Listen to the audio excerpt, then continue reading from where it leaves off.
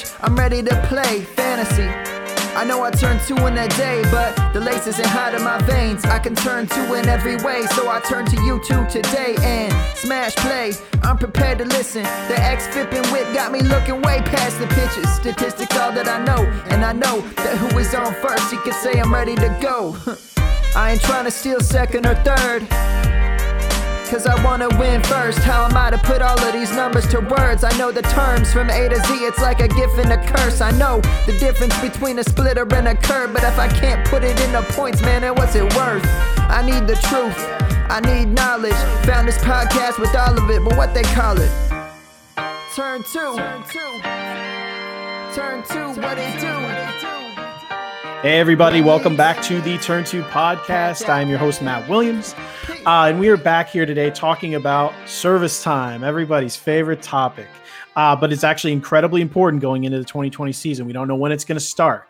We know that there's been an agreement between the MLB and the MLB Players Association in regards to service time and in regards to how long the season goes, like a give and take. So we're going to dive in and tell you exactly what that means for prospects and rookies in regards to 2020 only, because obviously Dynasty's a long view. We're talking this year only. So with us, as always, is Mr. John L. from MLB Moving Averages. Welcome back to the show, like always, buddy. What's up? Turn 2, baby. Turn 2. Super excited as a professional motor mouth. I'm excited to do a little more listening today because I'm really interested, in service time and how it works, how it might affect these guys, and then even more so to prospects. Another bit of a specialty that is not my own, and I look to people like the guy we have here today. I'm super excited to have Ray with us, man. Yeah, and like you just said, our very special guest today from Prospects 365, Mr. Prospects 365, Ray Butler. Welcome to the show. It's just on your show. Welcome to our home. Yeah, I appreciate it. The Turn 2 podcast is one of my favorite pods, so I appreciate y'all having me on. Definitely. You guys were joking before the show. You're from Tennessee, and John is obviously from like the heart of New York. So you two have a little bit of a accent off going here today. I love this. This is like blue versus gray in the 21st century, man. The ebbs and flows of the accents from this episode are going to throw people way off, and it's going to be spectacular. I want to know if over under 2.5 people say that we needed subtitles. And I'm in the middle just boring. No way, man. You know what's funny? That does kind of fit the Matt Williams moniker, right? Like you always joke about, it's you had to put the 7s to make it easier to find you. The accent is you're in the middle, but that's cool, man. That's cool. We need I visit friends in the South. Someone told me, quote, "You talk like people on TV do." That's an amazing compliment. I'm like, okay. Midwest. So that means you have a very clear, concise cadence. It's really a compliment. From what I understand, this is a little bit of weird of a, factoid. I believe that is a Kansas City accent, in air quotes, the one that news networks aim for. Well, whatever it is, I guess I've nailed it. So getting into the topic of today's show. So for everyone who doesn't know, if you're a baseball fan, you know this already. There was a deal in place. MLB wants to get as many games as is humanly possible. But in the agreement with the Players Association, you can only play like 13 games in 14 days, and there's certain things that prevent them from maybe getting in as many games as they want. So in general, to get the green light from the Players Association to allow them to get in more games, the MLB actually gave in on service time. So basically there's two main things. If there is no season, which that would be awful, anyone who had service time last year, you'd pretty much be it would be doubled. Essentially, you would get what you got last year would be added onto your service time. If there's a season, regardless of when it starts, you are awarded a full year of service time, no matter what. There's in regards to prospects, which is what we're talking about today. That means the Super 2 deadline does not exist this year. If you are up on July 1st, you get a full year of service time. If you are up on August 1st, you get a full year of service time. So that means we're going to break down division by division, rookies and prospects, and what this means to their teams, because this is definitely a team by team basis thing now, because you have to make that decision. Like, it's already July. It's a shortened. Let's just assume they start July 1st, because that's the rumor floating around that they're going to attempt to try to do it. But for the sake of the show, we're going to say July 1st. You have a shortened season, so you have to decide whether you're going to go for it and give your prospect an entire year of service time, or If you're a team that is not going to be in it, do you just, don't bring them up at all and you wait until next year and, wait until June of next year, even further making prospects wait. So before we actually get into the division by division, hearing that I guess starting with you, Ray, what do you think about that in general? Because I reached out to Jeff Passan. I've reached out to Ken Rosenthal. I try to get as much information, and it seems clear that this is at least the understanding right now. Nothing's written in stone, but what I just explained seems to be the popular opinion of how it'll go. So one thing that one of the very first things I thought of hearing that information, not only from you, but from other sources as well, and this has been brought up widely on Twitter, has been the fact that if for some reason there is no season, which would be, as you said, completely awful, that would mean that Mookie Betts will never play a game for the Dodgers before hitting free agency. Mm-hmm. And that is one of the most intriguing kind of eye-opening things for me. Now, as far as prospects go, that is extremely important news because we've seen year in and year out, teams will hold their MLB-ready prospects in the minor leagues for the first either few weeks of the season to avoid the Super 2, or the first couple of months of the season, hold them in AAA to gain a full year of service time on that prospect. And that perhaps is not going to exist this year with the shortened season and kind of the altered rules. So there's a whole lot to digest, and it is going to have kind of a gigantic effect on prospects across the board. Yeah, we'll get into them eventually. I'm going to start with the NL East because I always do, because I'm selfish. But like, for example, Detroit Tigers, no offense, Tigers fans, Paul Sporer included, you know that you're not going to be competing this year, but you are looking forward to seeing Casey Mize, Matt Manning. So not only does it seem like there's maybe a decent chance they don't come up this year, but maybe you don't even see them until June of next year because of this, because there's no incentive to kind of give them that extra time.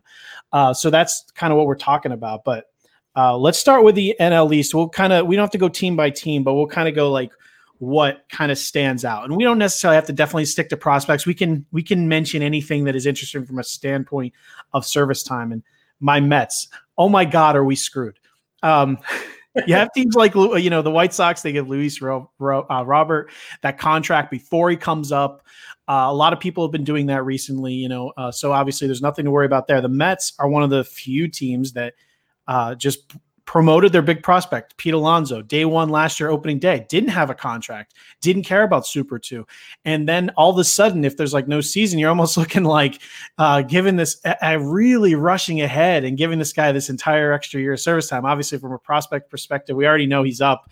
If there's no season, he gets a year. If there is a season, he gets a year. But like you were saying with Ray, you were saying with Mookie Betts, it's Marcus Stroman, 1 year gone.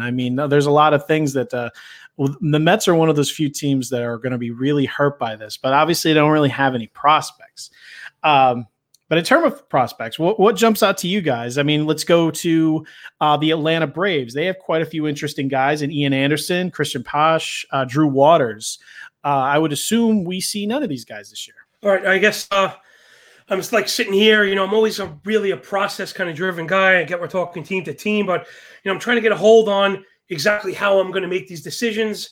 The two of you guys really circled the most important thing for me, and it's so important and pertinent. I don't think it can be displaced. And I think what we will see is, I'm trying to put this properly, like I would say an accelerated version of whatever plan was in place. So if a team was going to compete and we thought they would see guys, then you will definitely see them, I think, right off the bat. And Atlanta's a good example, though. I think they're obviously competing, but I'm of the opinion Anderson and Posh don't see the field. Well, hold on. I don't think our expectation was that these guys were going to come up and produce. They have a stacked team that's competing, so therefore, if they needed a slot, I believe we would see those guys. So now what I'm saying is I think that stays in place, but accelerated, meaning at the very first sign of replacement, I think you might see them. Really, regardless of the time of year, a team like the Braves, I don't see them getting cute at the end of the year and, skipping on having an impact player. But, they didn't have Anderson in the opening. He really wasn't in anybody's plans before, let's say, summertime, so I don't think you could see him. Same with Posh. I just don't think that you see those guys.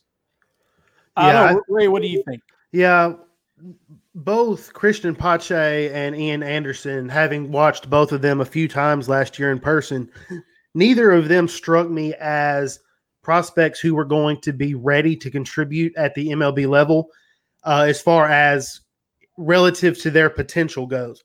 I've always been big on the fact that Christian Pache was going to remind us of kind of Ahmed Rosario from an offensive development standpoint at the big league level. He's going to be someone, it's going to be kind of a slow burn for him. Mm-hmm. It's going to take a few seasons before we really begin to see his true talent offensive standpoint. He's going to swing at a lot of bad pitches.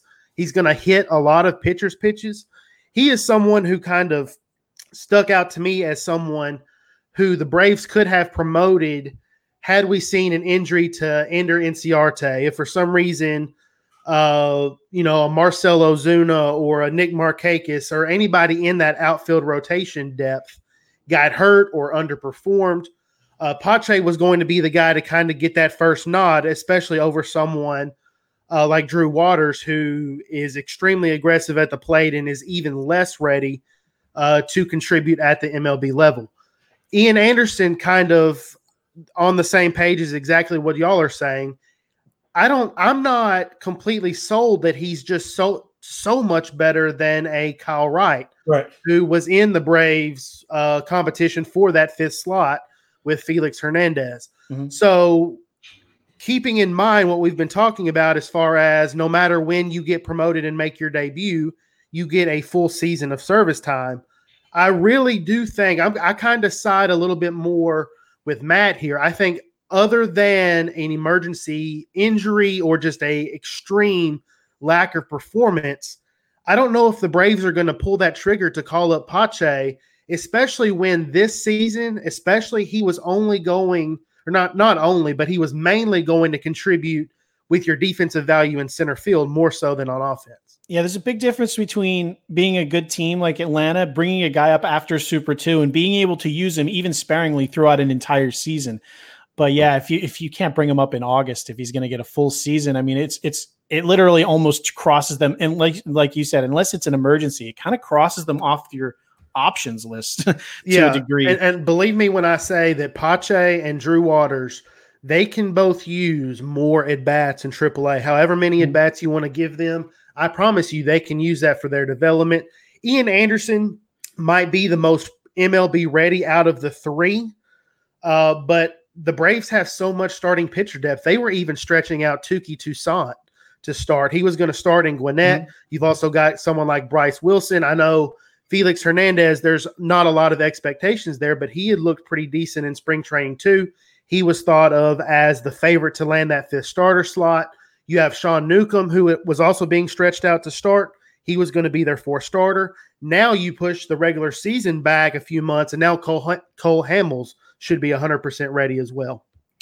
And for anyone listening, hey, why did we start with these teams? We're doing it division by division. There's obviously some players that this is more important to discuss, but we're going division by division. And this stuff, although this stuff isn't written in stone, like I said, I talked to a lot of people that are in the know, and it seems like this is it. So at home, you may be thinking, well, that makes no sense. You bring a guy up September 1st, he's going to get a full year. Yeah, this isn't a normal season. So as it's written right now, it seems like that is the case.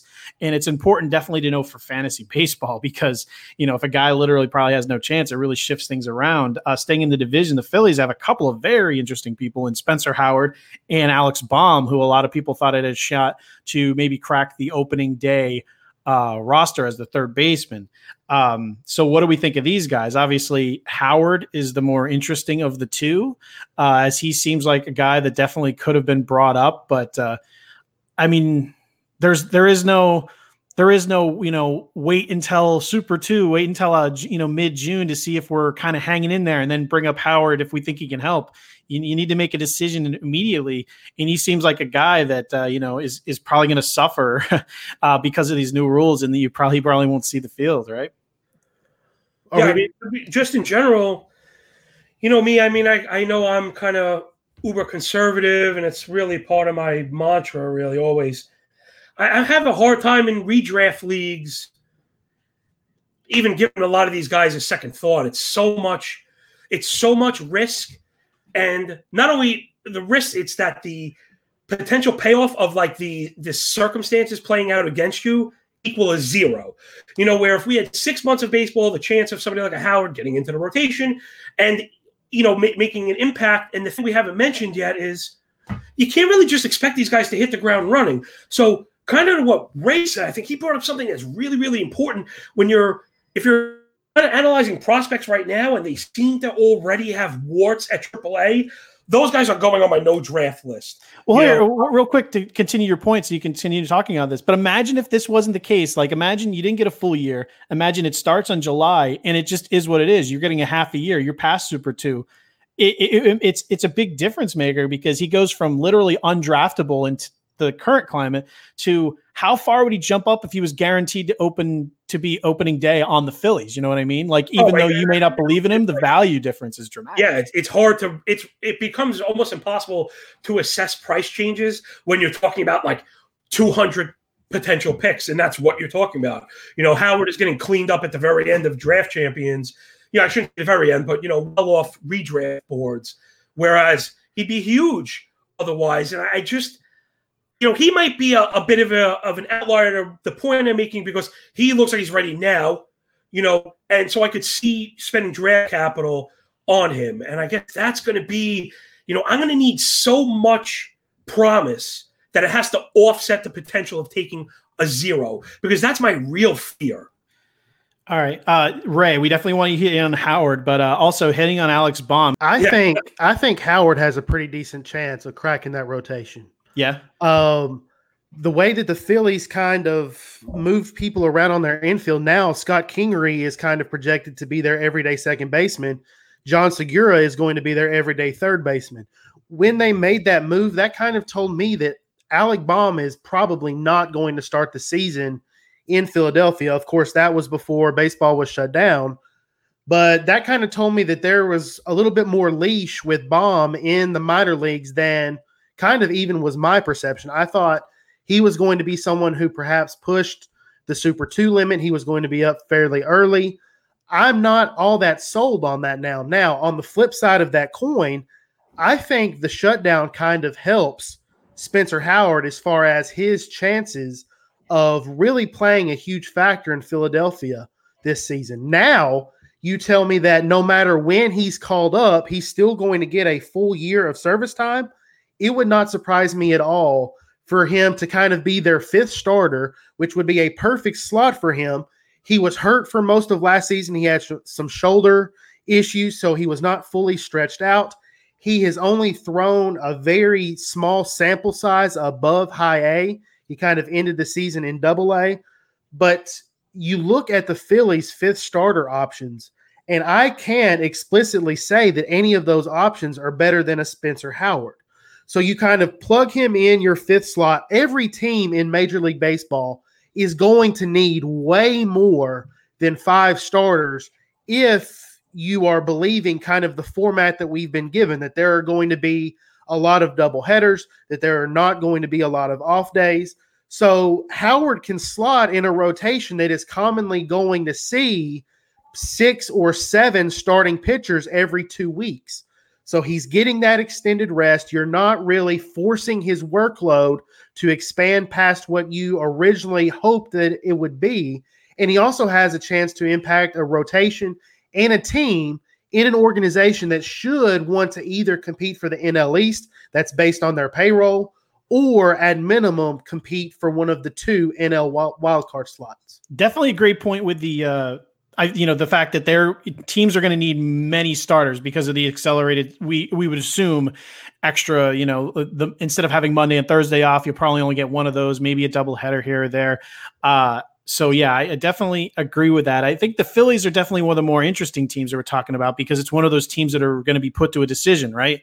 Whether Do we really want to monkey with our prospects to get them in? Like, do you think in a shortened season we stand a better chance, or is it just a hodgepodge and we're just kind of giving away service time? But I like the points you made, and it definitely made, like you said, I think there's no way that if they're being honest with themselves, they can write down what their assets on paper and not come away with the fact that Spencer Howard gives them the best chance to compete. Obviously. Right, and correct me if I'm wrong. Real Muto is an unrestricted free agent after this season, correct? Yes, he will be gone. So you don't know for sure if you're going to have real Muto after this season.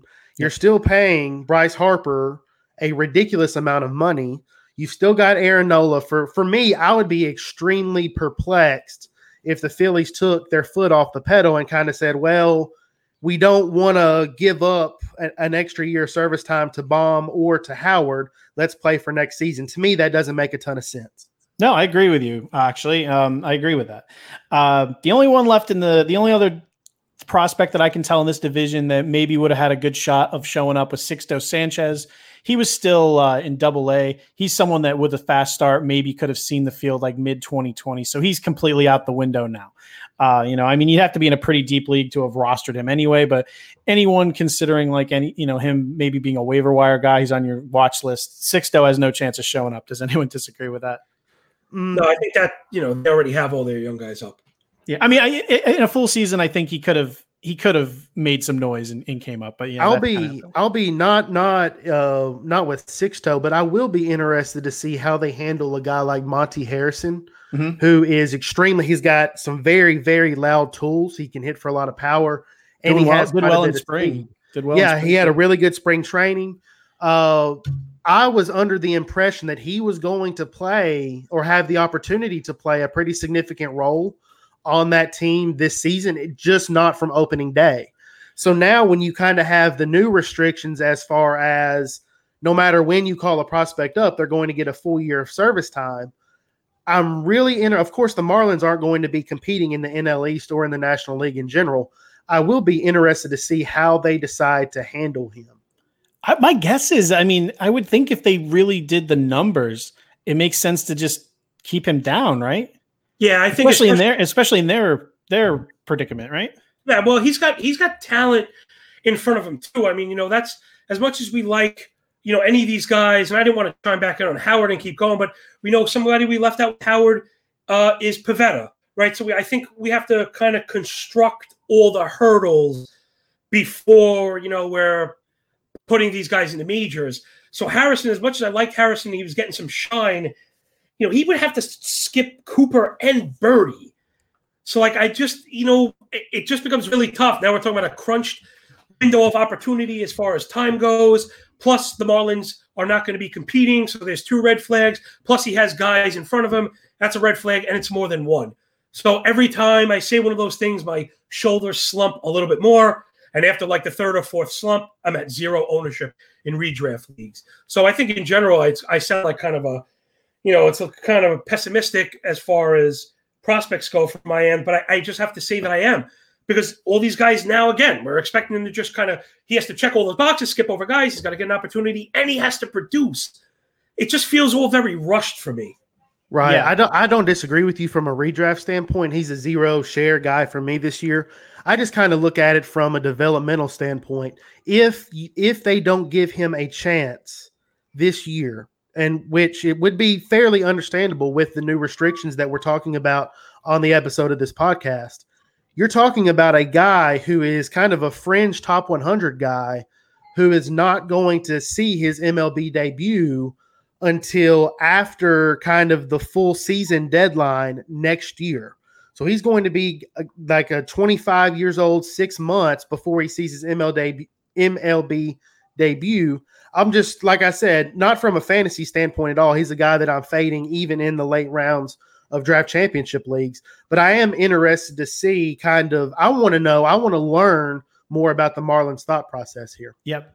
Before we move on to the Central, which has a couple of very interesting people in it. The reason we're talking about this again, everybody listening, is you brought up draft champions, which is perfect. When the season, if we knew a July 1st start date and there's a draft champions draft going on towards there, how far, I'm not talking about maybe how your personal view, but what would you guess from the public perspective if Spencer Howard was in the rotation? Done deal. He's in it. How far do you think a guy like him and that we talked about the other day with SP Streamer, that area where like Jose Urquidy and Dylan Bundy, right now he's nowhere near them. I'm thinking the hype of him joining that rotation, I think he gets a lot closer to that group than possible. Yeah, I mean, you know what I mean? I'm looking at the list now, and you nailed it. He automatically vaults up, and the best way to find it, is to start asking yourself, where would you take him? And as you scroll up the list, I think that's right where it is. Right after that, right? Right in that same, right? He's at the, maybe like in between pitcher 90 and 100, right where you are. So that's like Bundy, Hauser, Josh James, Discofani. I think once you get I think people would reach in front of Hauser for him. For sure. Man, I would not. I'm not saying everyone would. I'm talking about just ADP. And that's fine. But I think if you're at least kind of going, then he probably puts him right there because then it's Bundy and then up a little bit. Man, I don't know if he could go in front of Stroman or Urquidy. That's like pitcher 80. So we don't have to give an exact. Probably a team construction thing at that point. Safety versus right there. I think you have to go Stroman in front of him. I think the public would. Same with Urquidy, Tanaka, and then I think the questions start getting asked. Keller has a lot of questions. So does Bundy. So does Lucchesi. So does Hauser. So I think Howard could easily slide in there, but he would have to be named, one of the five, in my opinion. Since St. Patrick's Day, which is March 17th, his minimum pick on NFBC is 219. Mm-hmm. So there is already some people who are trying to jump the gun a little bit. They want to be out in front on this. Yeah. Y'all nailed it. They are putting him in the same category as a Joe Musgrove, as a Jose Urquidy, as a Dylan Bundy. And if it were solidified that he was going to be one of the five without a shadow of a doubt, I think we see him right there in that 220 range, or perhaps we see him rise even a little bit and a little bit past or a little bit above that group of pitchers. It really begins to scare me. I've gotten a couple of shares like in the 500 range a couple of months ago, which I feel really good about. We talk about team construction, right? If you have a team that you feel safe about and you want to go upside, if you're looking between if you're sold on Howard and you think he'll do well, if you're picking between him and like Masahiro Tanaka, you may go Howard. I'm not saying I would, but that's definitely like you just said, I could see him skipping up really high. All right. You brought up Mitch Keller a second ago, John. He obviously was already up last year. So, I mean, he's gonna be up this year. But, there's a couple of prospects like him and Jesus Luzardo that everyone, you want to talk about, innings limits and different things. He's obviously going to be up because he was up last year. There's no reason for anything to be changing there. But the only other prospect in the division that is interesting, and he's probably one of the most interesting guys, especially with the delayed season, is Dylan Carlson on the Cardinals, who some people were hoping, especially Cardinals fans, that he would crack that outfield rotation out of spring training, because really they have just one of the worst outfields offensively in baseball. At least, on paper. A lot of people think Harrison Bader could take, bounce back. But what do we think here? I think in that division, out of anyone who gets their plans altered by this, I think Carlson definitely stands a very good chance now of cracking the opening day outfield right off the bat. Yeah, I think. Go ahead. My blood pressure is rising as I think about this, just because I'm a Cardinals fan. They have that tendency of being really loyal to their veterans and people who have kind of been around a while. Now, with these restrictions, I'm not sure if that changes it, because you're really hard-pressed to make the argument that in a shortened season in which the Cardinals should either absolutely be competing in the NL Central or snagging one of the wild card slots, that Dylan Carlson is not one of their three best outfielders from day one.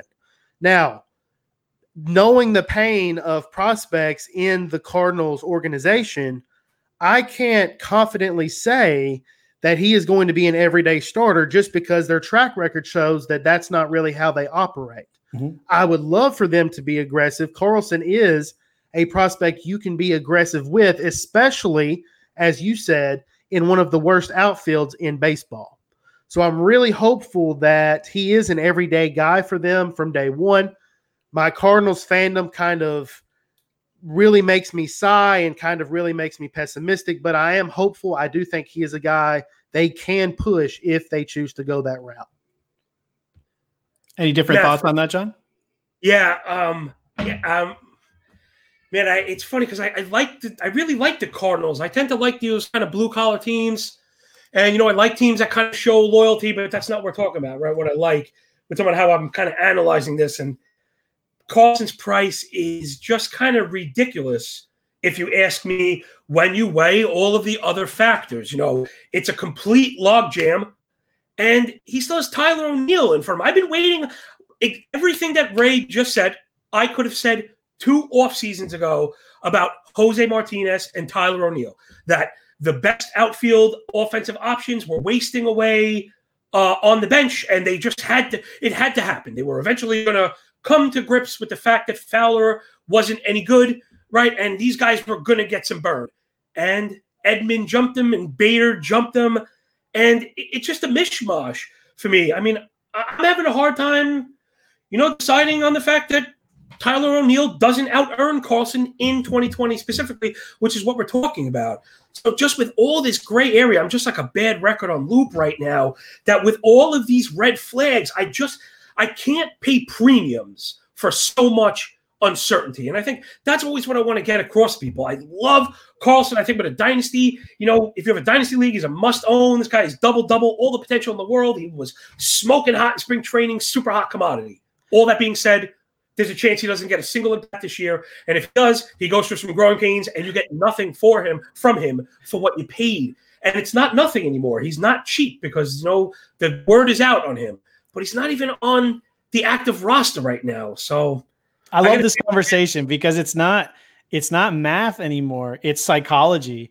And teams have to sit down. Like the Cardinals are on one of those teams that, like, if they think Carlson could put him over the top, you kind of have to put him on the team, and they got to sit down. And you're talking about O'Neill, and I'm thinking Dexter Fowler, and they just got to be sitting there thinking, all right, are we going to need if we're going to need a replacement, and he's our guy, should we just do this right out of the gate or not? And like you said, there's a strong possibility to decide not to do that.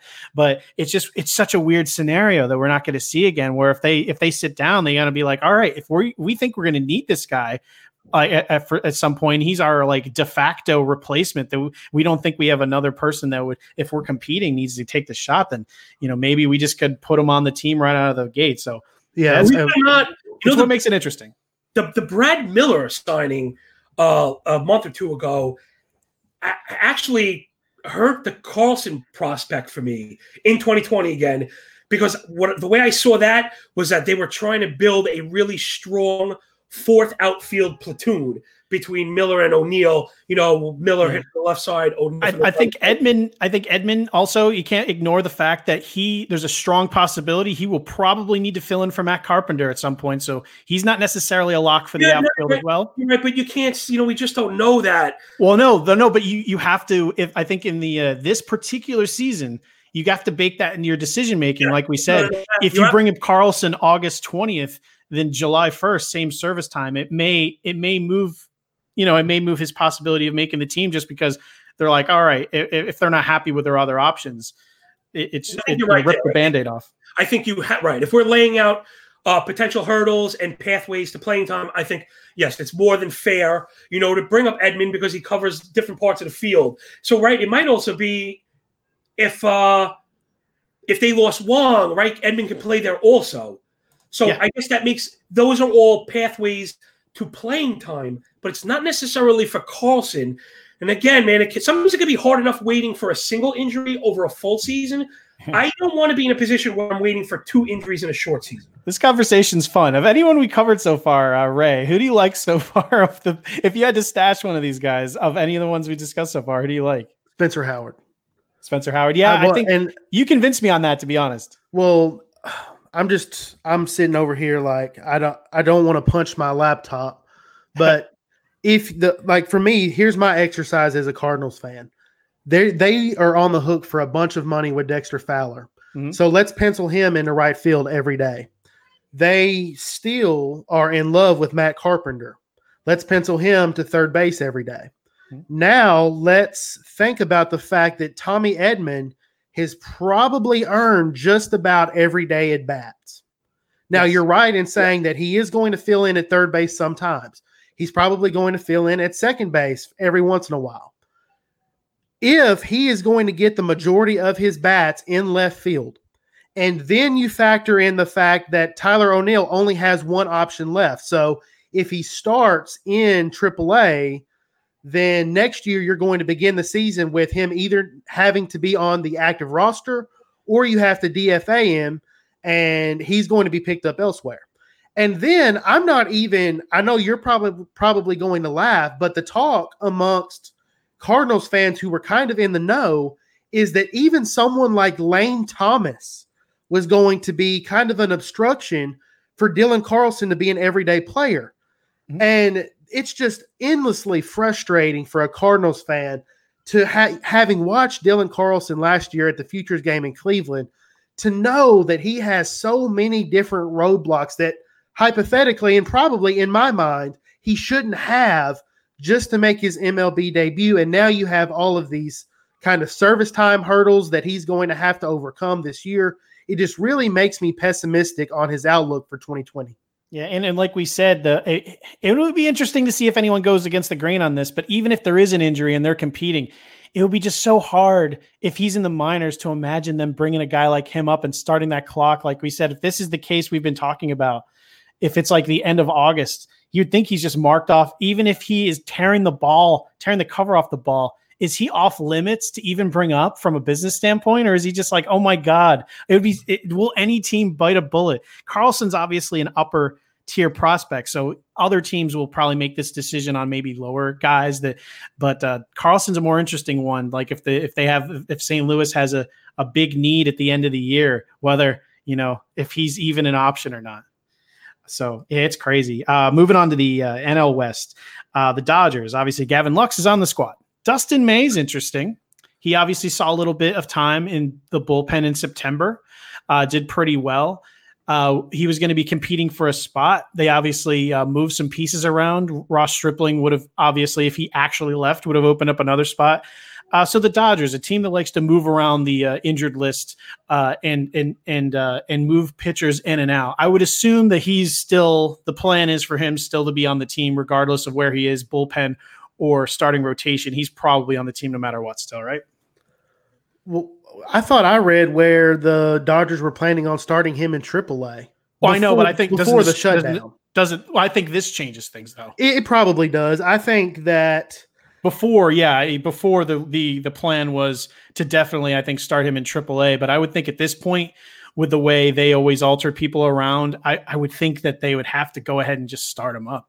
Right. I think there is a question of just how good his stuff is relative to the other options that the Dodgers have. Mm-hmm. We saw, he was heavy sinker. Of course, the off-speed stuff is absolutely nasty, but he didn't really miss bats with his sinker. He doesn't command his four seam well.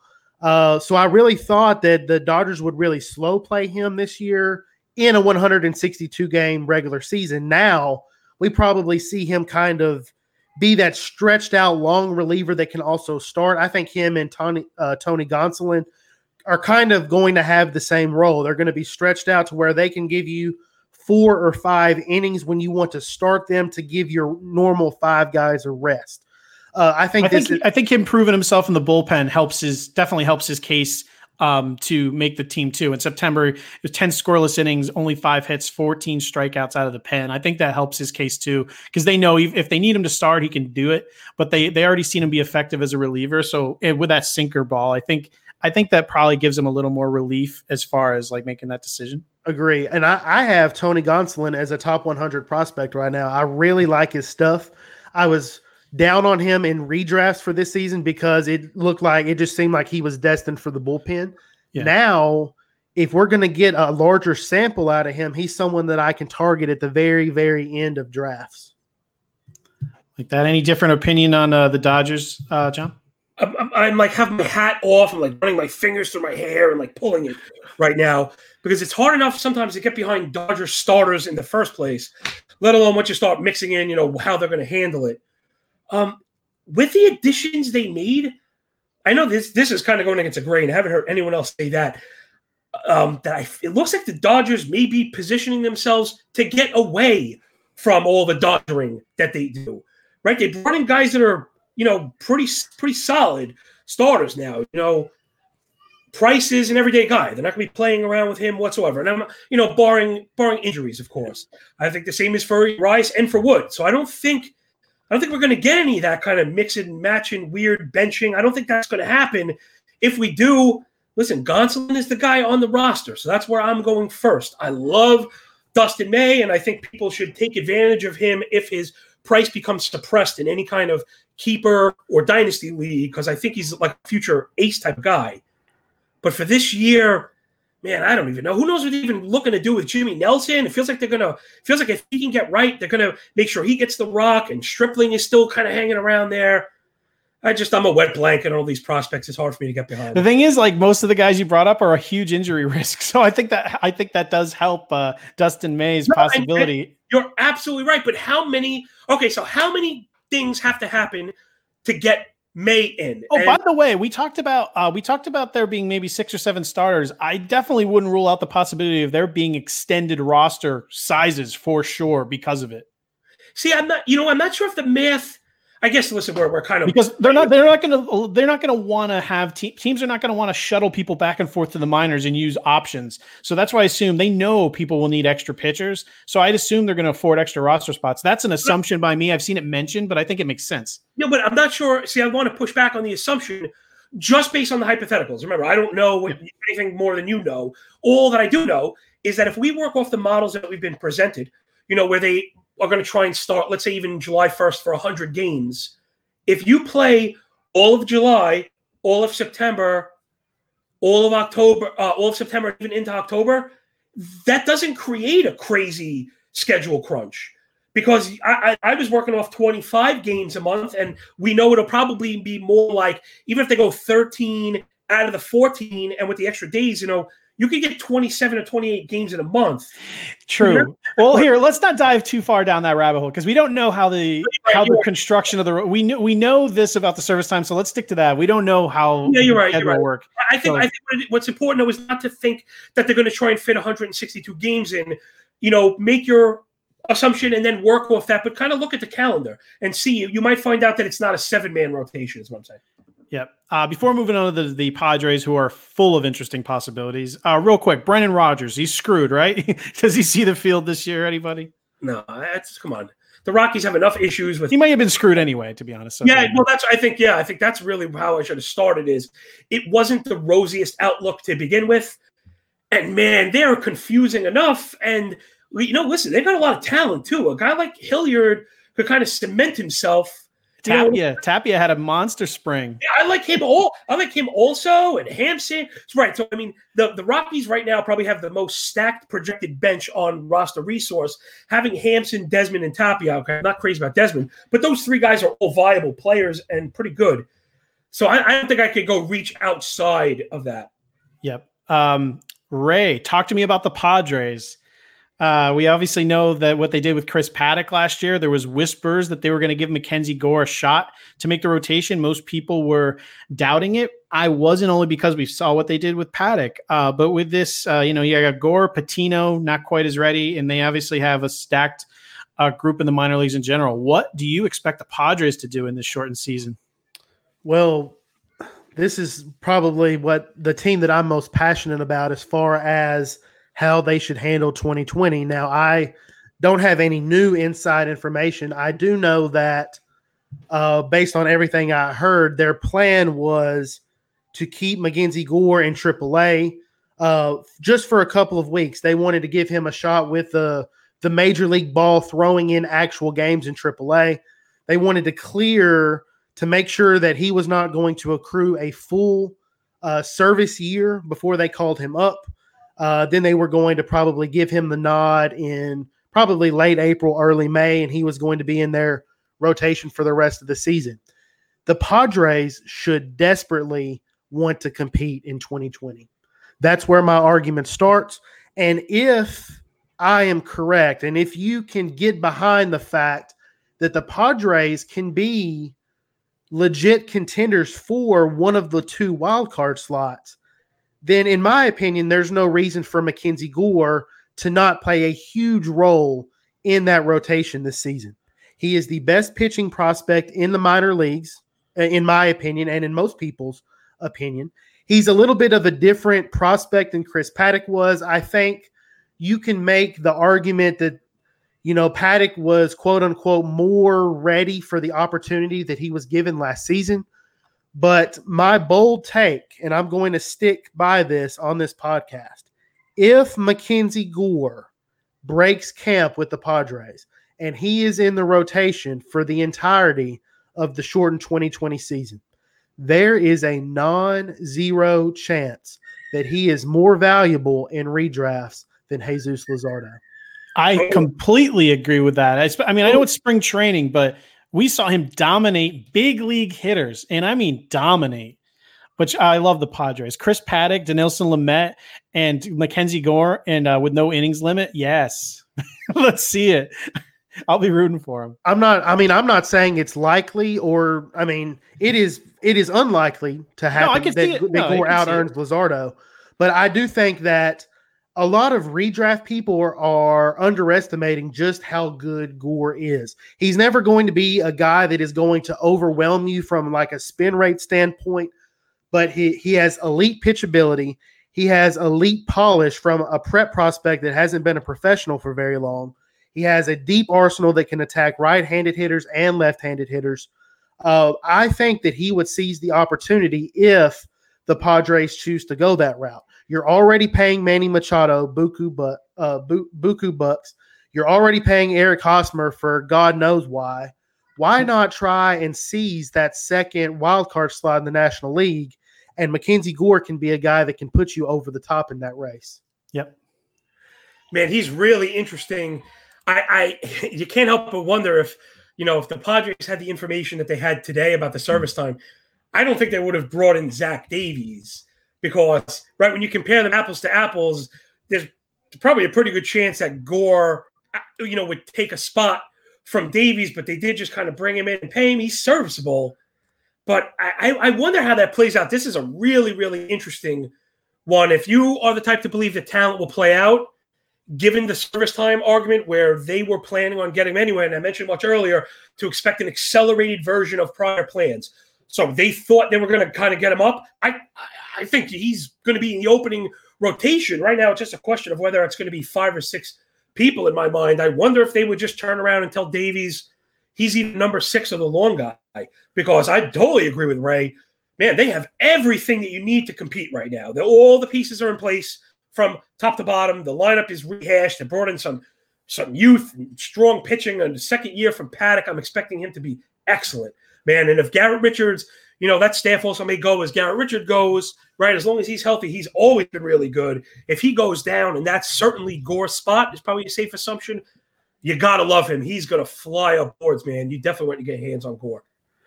Where do we see me, assuming he's starting on the he's starting in the rotation there? Where would you put him as far as value, like as far as other pitchers? Where would you take him around right now? Well, he's going where Howard is going for sure. I think that's a starting point.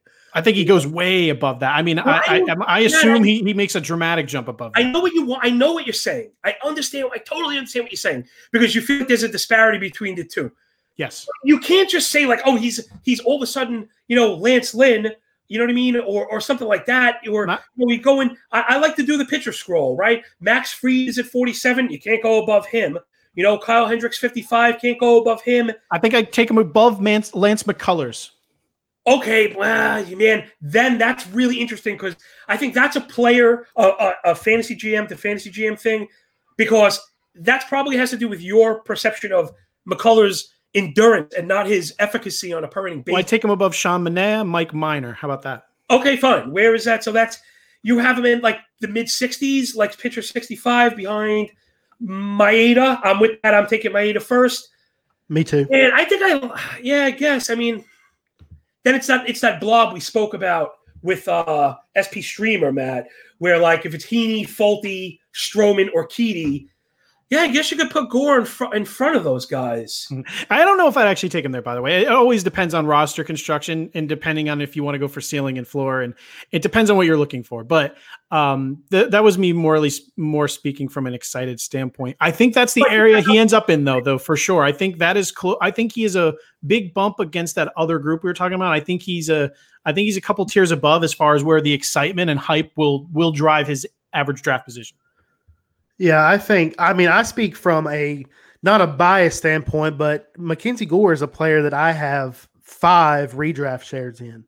Most of those are in draft championship formats. I think I've had one in an auction, stuff like that. So I am beating the Mackenzie Gore drum. I think that he is a perfect candidate to kind of expand that Padres rotation as 6 guys. Garrett Richards doesn't exactly have the longest track record of durability and good health. Joey Lucchesi was really underwhelming during spring training. So, you even have a guy like a Cal Quantrill who was destined to kind of be their long reliever who might be kind of bumped up along with Gore if there were an injury. You've got guys in the minors who have MLB experience. I believe they were stretching out Miguel Baez to start again, Adrian Morejon. They have options. I think the Padres should be competing. And if you're competing in a shortened season with an increased importance of each individual game, then there's no reason for you to ever field an unoptimized lineup or starting rotation. And if the Padres agree with me, then that means that Mackenzie Gore has to play a huge role in their plans for a shortened 2020 season. Yeah. And that kind of finishes up the National League. Moving over to the American League, right at the top, the New York Yankees. The interesting guy there is Deivi Garcia, right? Because Luis Severino goes down with Tommy John surgery. And then obviously Paxton had his back injury. He will be back though, but Luis Severino is still out. That doesn't obviously, so his chances of being immediately needed are gone. Usually people thought that maybe he'd be a relief role, but he has electric stuff that could even make him a 2-starter. That's how good he could be down the line. But what are we thinking as far as this weird injury shortened season where the Yankees are obviously going for it? Maybe Stanton and Judge, everyone will be kind of healed up by then. The Red Sox are, not at their strongest, and they can kind of put their foot on the gas. Is this a guy that we think has a good shot of making that team from the get-go? Because it definitely looks like if there's any kind of slip up, he would definitely be someone that they'd want to utilize down the stretch. So he's definitely one of the more interesting people I'd be keeping a look on for a shortened season. Take it away, Yankees fan. Yeah, come on. This is my squad, man. And I thought the injury situation really couldn't get any worse after last year. And this was just based on like hope and luck and probability that it couldn't have repeated. And it seems to be following them again. Man, I was really big on Garcia, for all the right reasons, kind of what you're saying, especially you get him so late with a potential payoff that's just tremendous. However, watching the Yankees very closely and, of course, always being kind of inundated with their news here, they're really into Jonathan Loaisiga. And I think it's his spot first. And again, what I was saying about Hurdles, it's also not even his spot right now because Paxton should be back. And Montgomery has looked really good, and he's also somebody that they like. So if you're operating under my, analysis here, that makes Loaisiga the 6 and Garcia the 7. So I think his real value is in kind of drafting them together. Like if you were going to try and capitalize on the 5th Yankee spot by drafting, 2 or even 3 of those guys, depending on the depth of your league, knowing that you could toss the other 2, like I think that's a totally viable strategy because between Montgomery, Garcia, and Loaisiga, you get them all ridiculously late, and the context is fantastic as far as wins goes. They're all very talented pitchers, and then you just maybe have to keep an eye out on some ballpark stuff. What do you think, Ray? So John nailed it. I think that I really like what we've seen from Jordan Montgomery this spring training. I hope he's able to carry that over to the summer. I do think if there is another injury that Davy Garcia is going to perhaps be that first guy. But as John said, the Yankees seem to also be really high on Jonathan Loaisiga, Johnny Lasagna. That was the best way to put it. That's it, Loaisiga. Garcia is really unique. He's a short. He's a small pitcher. He's kind of like the opposite of Chris Sale. Chris Sale starts on the left side of the mound and falls off to the left side, and it presents a really, really weird look for hitters. Garcia is the opposite. He starts on the right side of the rubber. He falls off to the right side, and it allows his fastball to really get in on left-handed hitters while also being extremely weird, a weird look for right-handed hitters. He's struggled with command some in the minor leagues. I think based on how I think the Yankees kind of prioritize these guys, Loaisiga would probably be the first guy up. Then we probably see a Davy Garcia, whether that is in kind of a long relief role. His frame kind of speaks to he might be best optimized or best utilized in that 3 to 4 inning relief role, almost like an opener as a sense. Then you go down one more tier. There was talk with Paxton being out, Severino needing Tommy John, that Clark Schmidt was even going to be kind of an option for them, especially early in the season. He's a guy that kind of has a similar path to a Spencer Howard. The Yankees have kind of slow played his development in the minor leagues because he had Tommy John his draft year. But he's a guy who really came along in the Florida State League in High A and then in the Eastern League at the end of last season. If the season had started on time, I think Schmidt was going to probably play a role in that rotation early during the season as the Yankees kind of bided their time to wait for James Paxton to come back. Now that Paxton is going to be healthy, Montgomery is going to slot into the end of that rotation. I think Schmidt becomes a guy who we probably don't see until next season, especially with the service time regulations that we talked about at the start of this episode. Yeah. One thing we kind of hit on throughout the entire episode that we didn't explicitly explain is, well, I can use Davy Garcia as a perfect example. I think he makes the Yankees out of the gate. From a fantasy baseball perspective, I want no part of him because, like you said, sure, he could start, but he's probably going to be in the bullpen a lot. And especially in a shortened season, you need people that are going to pitch, and they're people that are going to start, which makes boring people like Danny Duffy still fantastic because he's going to start. I got to sneak him in. No, but so even though exciting people like this maybe have a better shot of making the team because of the weird rules, it doesn't mean that they're going to be helpful from a fantasy standpoint because we don't, even he's there, the chances of him starting on a regular basis, aren't there at least today. Well, last thing too on them is, we've been talking team to team. And again, this is something I see firsthand all the time. It's so incredibly frustrating. The Yankees don't do that. They just don't really bring up young guys and let them mature in the minor leagues. I mean, they have frontline prospects. They tend to wither in the minor leagues and then just get traded. This year's a little different for everybody, though. Yeah, I know you're right, but I mean, I'm just going off the history. I was so into Chance Adams, and it was like he's going to come up, and the Yankees would even get injuries. He'd get passed over, and then he got shipped. Then it was Justice Sheffield. Cannot wait to get Justice Sheffield up in pinstripes. We can't wait. And he got kind of suppressed. He had a cup of coffee that wasn't very good, but who cares? And then boom, he gets shipped off for ready now talent.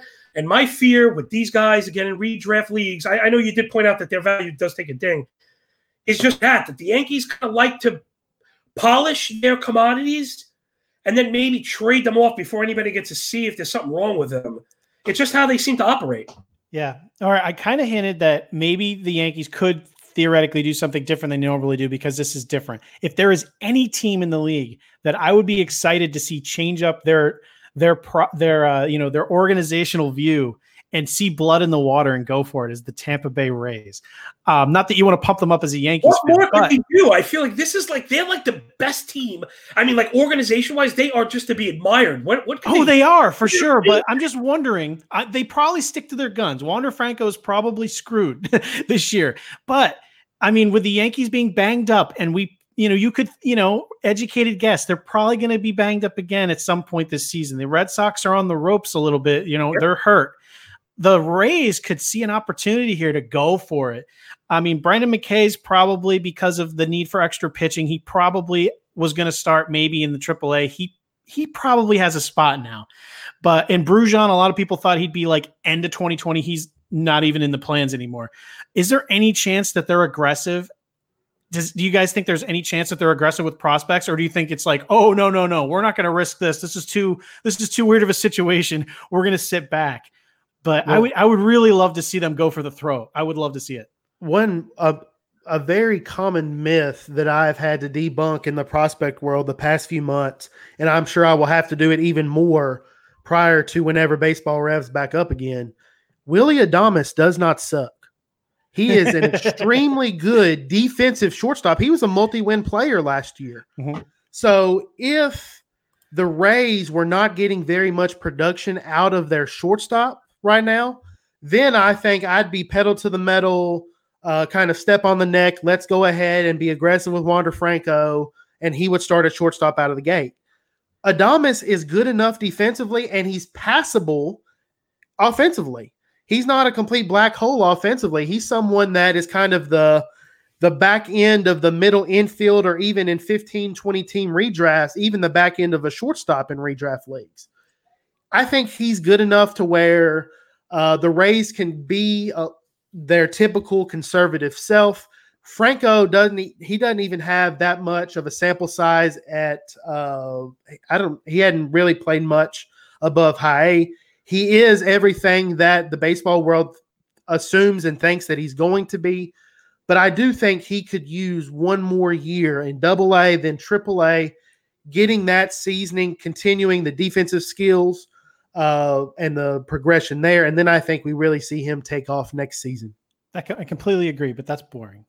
It is boring. It's the Rays. No, I agree. I completely agree. Brendan McKay, who's probably the only guy realistically of their prospect group that could make a difference in fantasy. Do we think because of maybe the need for more pitchers, does this make him more interesting or less interesting because of the weird opener stuff? It looks like they were probably going to go away from that a little bit, at least as much as they were. Does this change his value in your mind at all, either of you, for Brendan McKay? No. So, it was pretty low before. Oh, sorry. It was pretty low. Mine's quick. It was pretty low before, and it's even lower now. That's it. Ooh, I'm going to kind of go in reverse. I think the offseason, the way that the Rays were going to handle McKay, they wanted him to get more at-bats. They kind of wanted to utilize his two-way capabilities a little bit more. So he was going to start in AAA, get regular at-bats, and then perhaps be a factor in midseason. Now, with the necessity of you need as much pitching as possible, it wouldn't surprise me now if he played more of a role this season than I was originally anticipating. I was kind of thinking he was going to have a pretty minimal role in Tampa Bay this season, professionally at the MLB level. Now I kind of think we might see him a little bit more. Okay. I just hate trying to predict what the Rays are going to do. I hope I guess I kind of came off so purely negative. Listen, the guy is really awesome pitcher. I don't think the production we saw last year at all is telling of what we'll see in the future. And this is something I'm writing about for The Athletic about the short season. Playing time, I believe, will rule the day. And McKay is not, I just don't see a spot carved out for him right now. The Rays they're always so cute with platooning and, I actually would just fall just short of guaranteeing him an opening day spot. I'm very confident he's on that team. And now, you've kind of said this a few times, so it's possible, and you wouldn't be wrong. Is your assumption a 6-man rotation? Because I feel you made a lot of you've alluded to that a few times. I don't see teams putting starting pitchers on a roster. I think I think in the end it'll be a slightly condensed schedule coming off of a shortened spring training. And there's a lot of reasons for me to think that this would be the case. That's just a general assumption I'm kind of working on, but yeah, I think that there'll be a need on that team. And one thing I've heard more than anything else from the people I've reached out to is you're probably looking at about a 3-week rev up period, kind of like a 3 week condensed spring training, that means that starting pitchers are not going to be nearly as stretched out as they normally are when opening day comes around. Yep. So especially at the start of the season, I think for every 2 weeks, I'm kind of projecting either 6 or 7 starting pitchers in each rotation. That's why I was really down. I know I'm sorry, I'm kind of sidetracking. I was really down on a guy like Austin Voth, who I had been super high on because it seemed like the Nationals were going to give Joe Ross their 5th slot. Now, assuming they're going to need more starting pitching, especially since they pitched deep into the playoffs last year, Voth is a guy who I can get back behind because he's obviously going to play a notable role in that rotation. One caveat, though, I would say is I don't want to tell the viewers, I don't think it'll be 6-man like rotation, 7-man rotation. There'll be 6 or 7 pitchers used. Max Scherzer is going to be going on 5 days. You know what I mean? Like there'll be people, the 6 and 7 people will be filling in here or there. So you know, that's something you have to keep in mind. We'll have to see how people are going to be used because obviously Jacob deGrom is going to be used every time through. Michael Wacha will be used when needed. You know what I mean? So that's something to kind of keep an eye on for anyone that's wheeling out a ton of pitchers as well. Just something for everyone to think about. The Baltimore Orioles. They were talking about doing all sorts of interesting things. Ryan Mountcastle was seeing reps at first. He was seeing reps in the outfield. They were talking about Hunter Harvey as closer. I think none of that happens. I think Michael Givens is the biggest winner of the COVID-19 experience as he actually gets to be the closer. We don't know what will happen with this trade deadline, by the way. I don't even have a guess as to what they're going to do there. But, yeah, I think the Orioles, if they're smart, don't even touch a single one of their prospects until next season. Sad but true, I think, Maddie. And, man, I really like Mountcastle a lot. You know, aside the potential and the talent, I thought the pathway was there. And then, you know, I think the assumption is, though I do agree, I don't think they're going to bring him up. My assumption was when they did bring him up, he was going to get full run. You know, so I like that payoff, you know, and it just doesn't look great. It's hard to think the way that they've had no problem overtly suppressing talent that they're going to probably just continue down that road. I just agree with you. What do you think, Ray? I mean, do you think they have any motivation to bother promoting these guys? Well, it's important, and I know that y'all were not including him. Austin Hayes is technically still a prospect. Sure. I do think he's going to be an everyday player for them from the get-go. He's a guy I kind of liked his outlook. I didn't even want to put that out in the universe, Ray. I have too many Austin Hayes shirts. Yes, like he's a guy. I think he could bat leadoff for them. He talked about he wanted to run more. He's a kind of a sneaky redraft guy for me this year. Oh, you're in the right place. Love Austin Hayes. I'm jumping right in. I've been campaigning for the leadoff role forever. Yeah. You did it. Now it's catching fire. I love it. Hayes is going to be huge. Right. What a relief that he already played last year, so we don't have to worry about that. Absolutely. Yeah. Ryan Mountcastle, he's a guy that I thought he was going to be sneaky this summer in a full season. Now I could easily see the Orioles kind of pushing back his timeline, especially because he is very fringe defensively. It's crazy that he was drafted as a shortstop. I think that you're sleeping on Hunter Harvey a little bit, Matt. I think that he pitched at the end of last season. I think he was going to begin the season in the Orioles bullpen regardless. Maybe they give Michael Givens the closer's role, but I do think Hunter Harvey, I tend to believe he's still going to get some save opportunities at some point this summer. Yeah, I think if anything, I think he finishes with the job. That's my opinion. Because Givens was just terrible. So, there's really no reason to keep forcing him the rock. They were doing it because they really had nothing else. They ended up with, I think even Blyer got a save or two. Yeah, actually, the reason I was on him was, I dove into him. His home run per 9 was really off. He actually wasn't, as far as his stuff, he actually was pretty effective as far as how his stuff looked.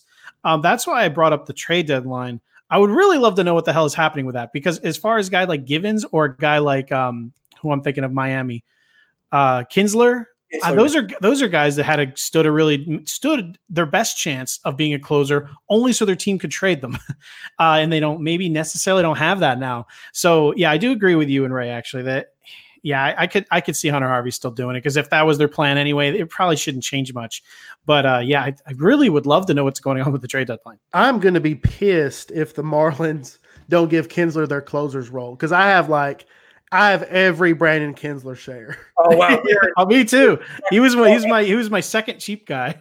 man, I have everybody except for him. So it's I have the field in this one because very early on, before the Marlins drafted Kinsler, I was going after Stanek, and then I was kind of moving towards. I was grabbing Jose Urena really late in draft champions. He kind of fits that role. He's got the one really dominant pitch, and he grabbed a couple saves and looked good doing it. So I don't know why when they brought in Kinsler, I thought it was to set up. Then Matt kind of drove it home, and I bought in with him, and I just stopped investing in that bullpen. But I mean, maybe everybody wins. Maybe you're right. Maybe Kinsler starts it and then gets dealt. Matt, what you're saying is not totally off the table. It still could happen. A team finds a need for a reliever with injuries, of course. Yeah. Moving into the Central, we already talked about the Tigers at the top of the show. I would assume Matt Manning and Casey Mize season was over before it began because of this. Do you have any difference of opinion there, Ray? I mean, I would think they're toast until next year. Yeah, with the regulations that we're kind of assuming based on the start of this episode, it doesn't really make much sense for the Dodgers to give them much run at the big league level. They're not going anywhere this year.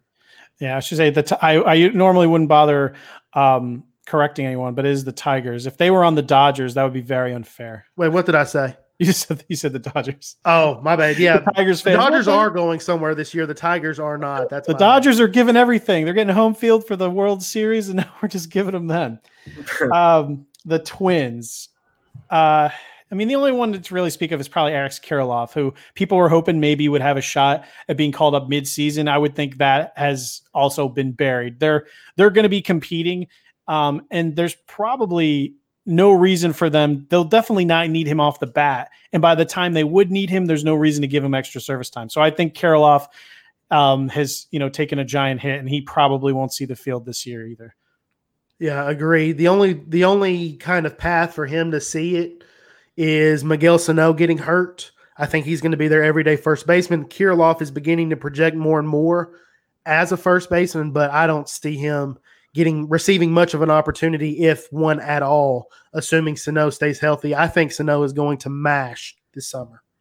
I would actually say that even if Sano got hurt, I would think that I still don't know if they'd bother with that, only because I would think Garver would just see more at bats at first, and Astudillo. I wanted to ask Ray about Royce Lewis, right? He's somebody that I heard so much. Again, you guys are a little more specialized in this than me, and that's why I listen to you guys. So, but my antennas are always up. And Lewis was a guy that was getting a ton of attention and a ton of heat. And it feels like completely dissipated. Like he's just not even.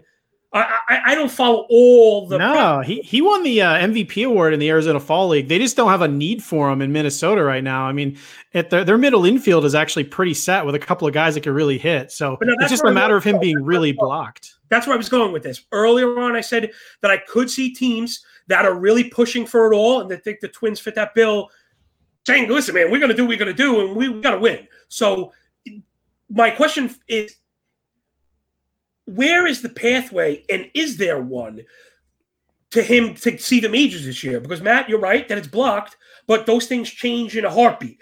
And I'm looking at roster resources, not much in front of him besides Polanco, it looks like. So my question for Ray is, if Polanco were to go down, do you think Lewis skips AAA and maybe sees the bigs?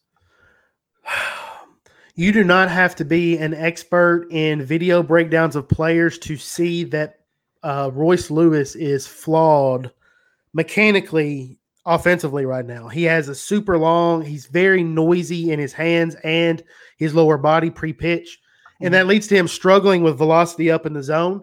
I would love for him to overcome that issue, and I do think his potential would knock Jorge Polanco off of shortstop. If Lewis were to reach his potential, I'm not sure there's much of a competition, but I still think that Royce has so far to go offensively from a developmental standpoint, unless he really begins to pop once the minor league season starts in AA. I think the Twins probably try to go another route just because I think Lewis still needs at least another year, unless the minor league season starts and he's kind of quieted his approach. His hands aren't nearly as noisy. He's more direct to the ball.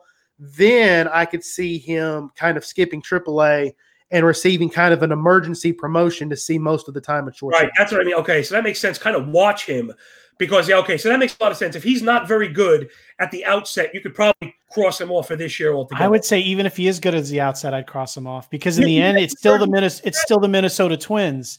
They need to operate under certain restrictions. Interesting. You think even in a spot of need?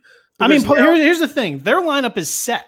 I mean, it's really good. Even if a shortstop is missing, they're still tremendous. And remember, Jorge Polanco is a near 300 hitter. He's like 290 to 300 anyway. My scenario is Polanco going down.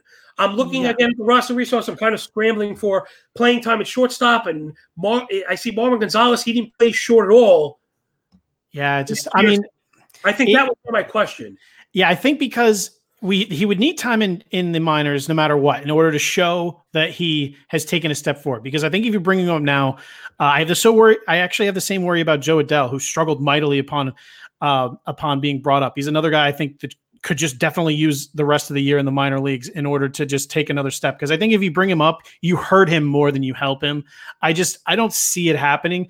But if he does heat up enough, then you're wasting another month, and then you're giving an elite prospect an entire year, bringing him up in August. I just don't see anything happening. It would have to be a really weird, perfect storm for him to be brought up, because even missing shortstop, they can plug in a league average guy and still be very, very good on offense. I just don't see it happening this year. I don't see it either. I will say John brought up an amazing point that Lewis was receiving more hype than just about anybody in the prospect world. Mm-hmm. And then it kind of dissipated. It went away because statistically, Royce Lewis was not very good last year. And since then, I've had people in my mentions, why is Royce Lewis still a top 10 prospect? He can't hit at all. Well, are you basing that on the fact that you've seen him multiple times last season, like most of the people in the industry did?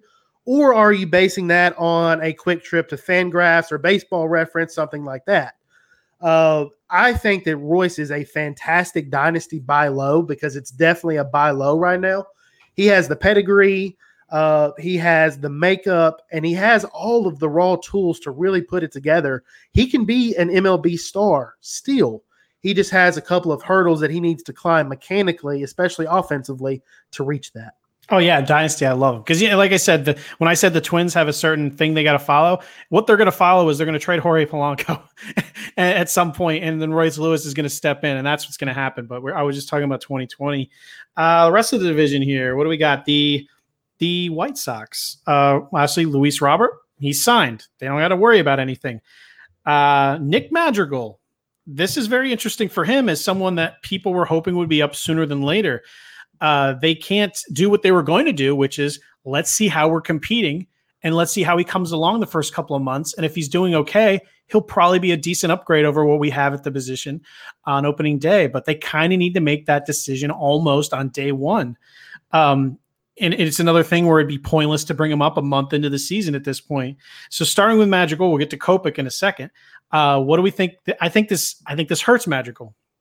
I think it helps him. I think he's going to be their opening day second baseman. All right. I'd love to see that. He was extremely advanced coming out of the draft a couple of years ago. To the dismay of White Sox fans, I've always kind of comped Madrigal to a faster David Fletcher from the Angels. He's not going to be someone who impresses you with power, and there were reports that he added muscle in the offseason. Well, that doesn't change the fact that his swing is not geared toward hitting for power. So I'm kind of a wait and see. You need to show me that you can hit for power before I believe in it. He is a really good defender at second base. He is going to have an impact on the base paths. He's going to hit for a high average.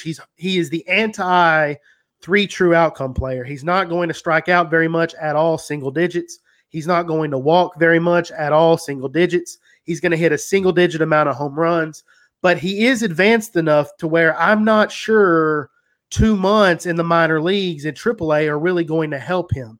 I think the White Sox their offseason moves, them signing Moncada to a long-term contract, them signing Luis Robert to a long-term contract. They are geared maybe not to win the AL Central this year, but they do want to claim one of those wild card slots. And as long as they do, then Madrigal should be their everyday second baseman from the get-go. I would love to see it because you said you said it once, but I think that if anything is the biggest plus in his favor for them starting him right out, it's that he's going to probably be Gold Glove-ish no matter what at his position, and that's something that's going to play in the majors no matter what. And if they bury him in the 9 hole, they can afford to watch him struggle. Not that had a 331 in AAA, walked 44 times, only struck out 16, so it wouldn't shock me to see him do well out of the gate.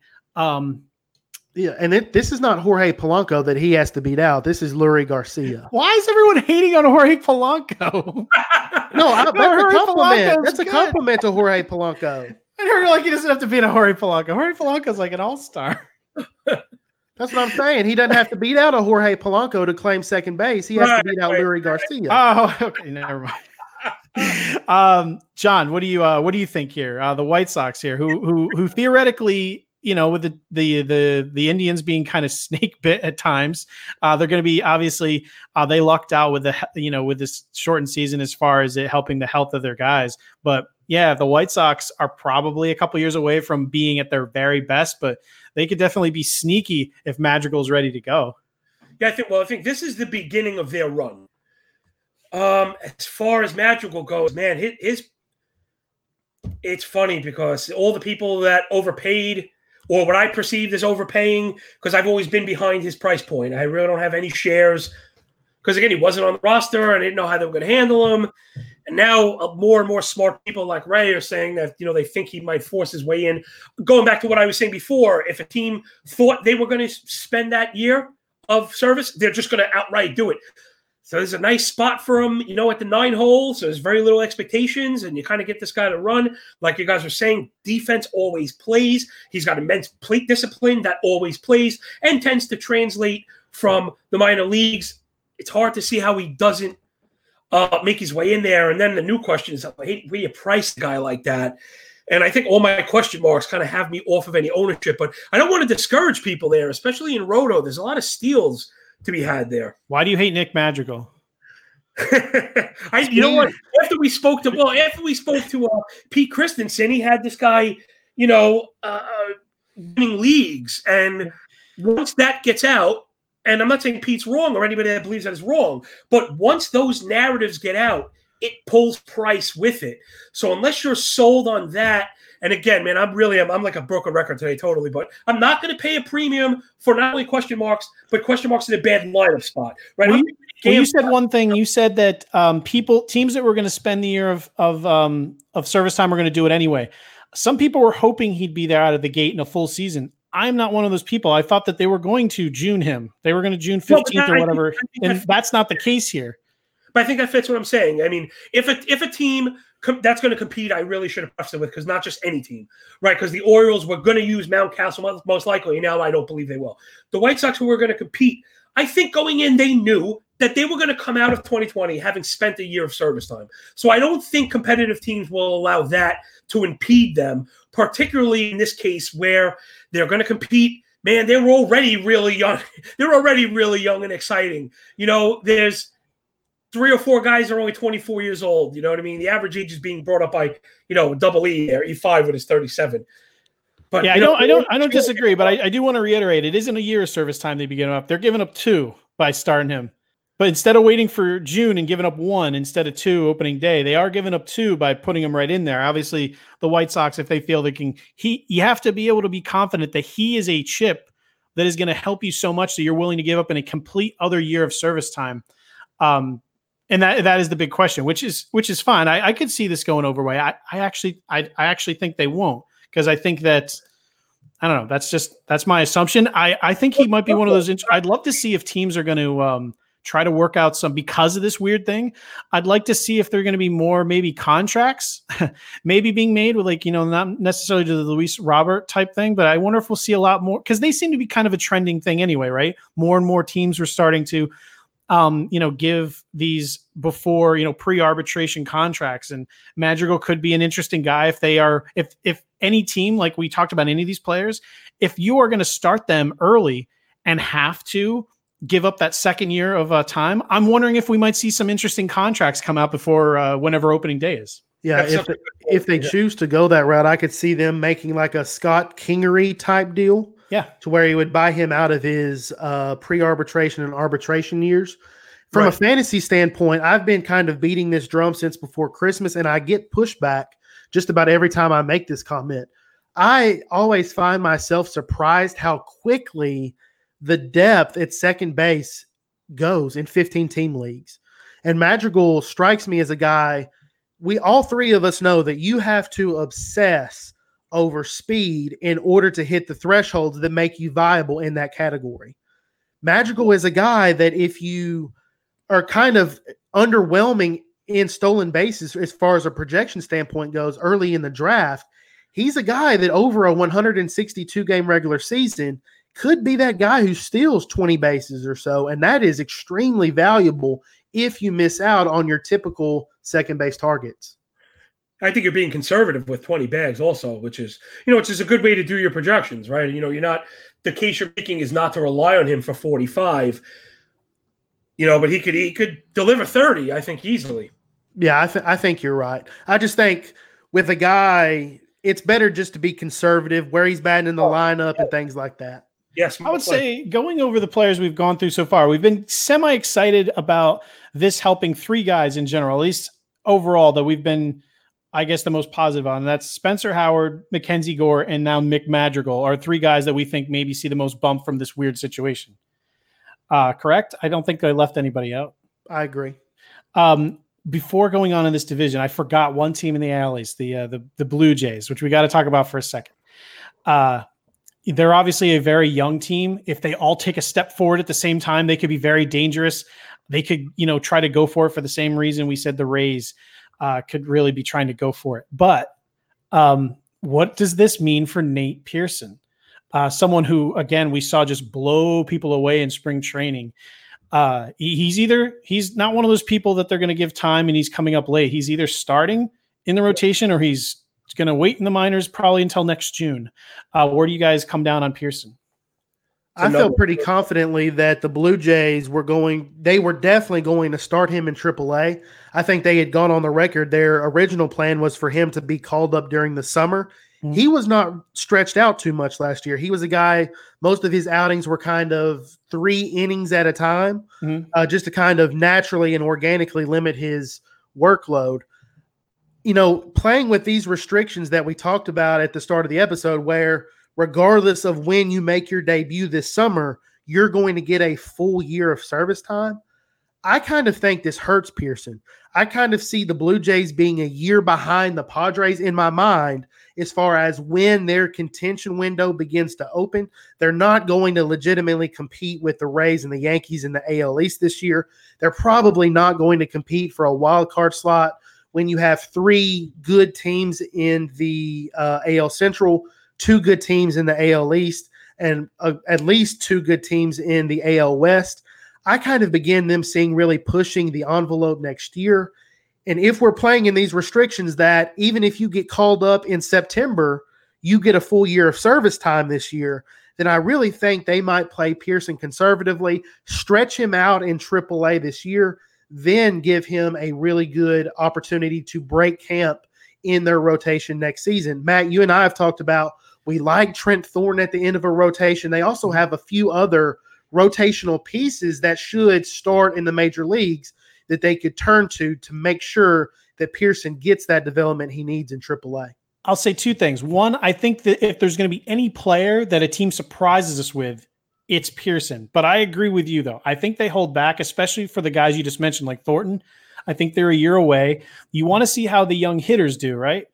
But you also want to see what you have in the rotation, which is definitely their weak spot, but they have some interesting guys. So rather than just force Pearson in there when maybe he's not ready and then start a service clock, try to see what you have with the rest of your guys so you can retool and go for it more realistically next year. So I believe, I think holding Pearson back's the move. What do you think, John? I agree that that's probably what I think will happen. Even that being said, man, I'd like to – get some shares because he's another guy, of course, if that announcement were made that he's a rotation guy, there's like 200 plus picks immediately or 150 picks or whatever it is immediately. It's just going to be tough because, everyone is drafting based off their own assumptions here. And I feel like 1 out of every 12 or 15 people, depending on the size of the league, is going to go in saying he's starting in the opening day rotation. And that person will be applying the new price, and I'm just not going to be able to own any of it.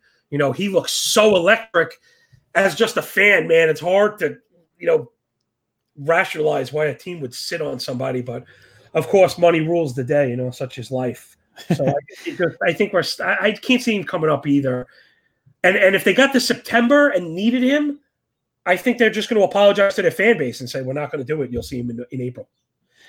It will be very interesting to see if there's a real need for a playoff team come the end of the year, whether it makes a big deal. Like, again, this is the most confusing thing about the way that this is worded on how, September 1st should equal a full year of service time. It doesn't seem like it should make sense, but that is the way it's written.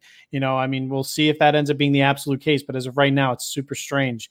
Moving into the AL West, the Angels, obviously Jo Adell, one of the best prospects in baseball. When they traded for Jock Peterson the first time, when it, no longer a thing, I was super excited for many reasons. Park factor, him being able to play maybe every day.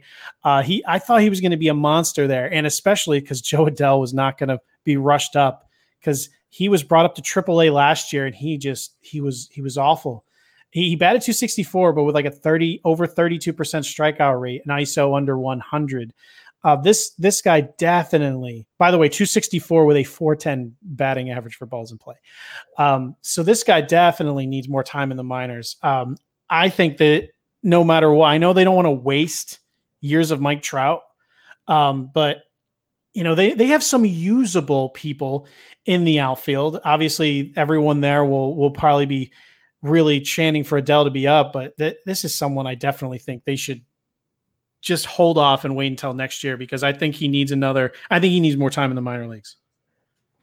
Man, I'm going to have to admit a blind spot here. And again, it goes to me, listen, you can't specialize in every aspect of this game. It's just too much.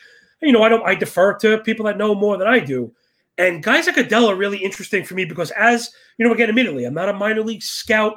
I'm more scouting statistically, right? I'm FanGraph scouting. I like to think I go a bit more, but even with that being said, I don't see the love affair. Generally when you hear about guys that have this kind of push, you see 38 home runs somewhere, you see 35 steals somewhere. And there's a couple of strong OPS years. Can I have a quick question? Have you watched Jo Adell? No. All right. I think he's one of those guys where you can't necessarily. I know I just cited a bunch of stats why I want him held down, and that's mainly due to the rotation sucking in them. I don't think him being the last piece for them competing.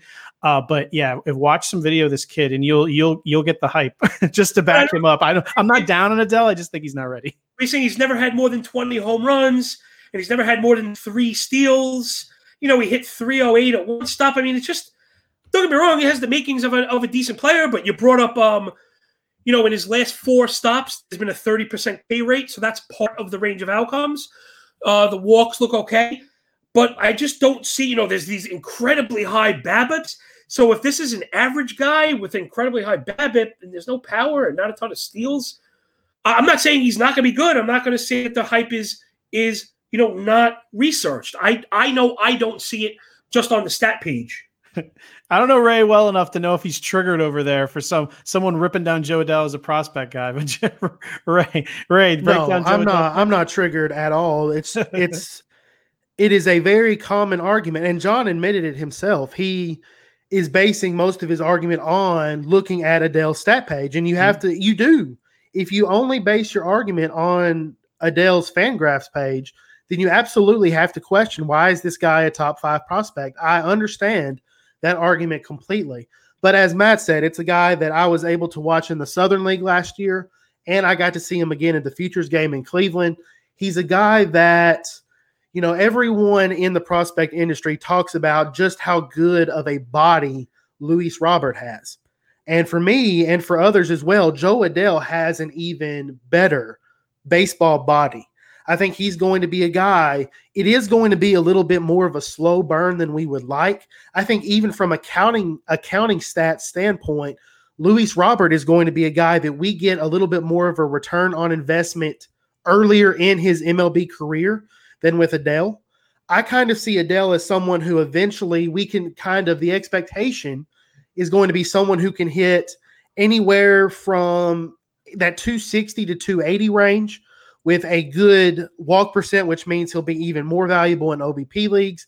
And I fully believe that 30 home runs is going to kind of be the expectation for him once he becomes comfortable at the MLB level. Now, I definitely agree with Matt.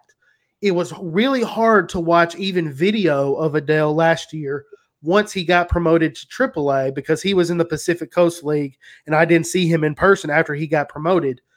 It was really hard to watch, even to look at the statistical sample, to watch the video and to not think, wow, he needs at least another probably close to a half year of development in AAA before the Angels are going to feel good about promoting him to the big league level. So under these kind of thresholds and restrictions that we're talking about, as far as if a player gets called up in August or September, he's still going to get a full year.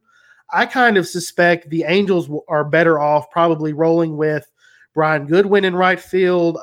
There was talk of David Fletcher seeing time in the outfield and letting Adell get that seasoning and that experience in AAA that he needs. That way, when he comes up, he can immediately be productive instead of kind of a black hole offensively that we see people with kind of an aggressive approach are more times than not. Yeah, and I think it said a lot when they did, again, trade that no longer exists. When they traded for Peterson, I think that kind of slipped their hand of how they felt, how they were going to treat Adell. They obviously wouldn't trade for a guy like Peterson if they thought Adell was going to be ready to go out of the box anyway. And with the shortened season, I think that they definitely stick with that. One thing too, I know we brought up the statistics of Adell. He never really spent a whole season across one level. So just to give an example, though, of how he did in a couple, he was on a well above like 25-20 pace with like a 300 batting average, a couple places he is. So the potential is obviously there. But for all the reasons we said, I think this is not going to be good for him. Rangers, is there anything interesting there? I mean, Solak's on the team no matter what. I mean, they don't have any – I don't think I'm missing anything there. That's kind of their story is what we've already seen. I think Solak has been penalized a little bit just because he's going to have to start the season as a utility-only player from an eligibility standpoint. I like him in redraft leagues. I like him as a player. I think that someone who is super underrated is someone like a Joe Palumbo, who I had in the VIP portion of my prospect list that was only sent to VIP members and not published on the site. I think the Rangers are going to need as much starting pitcher depth as possible.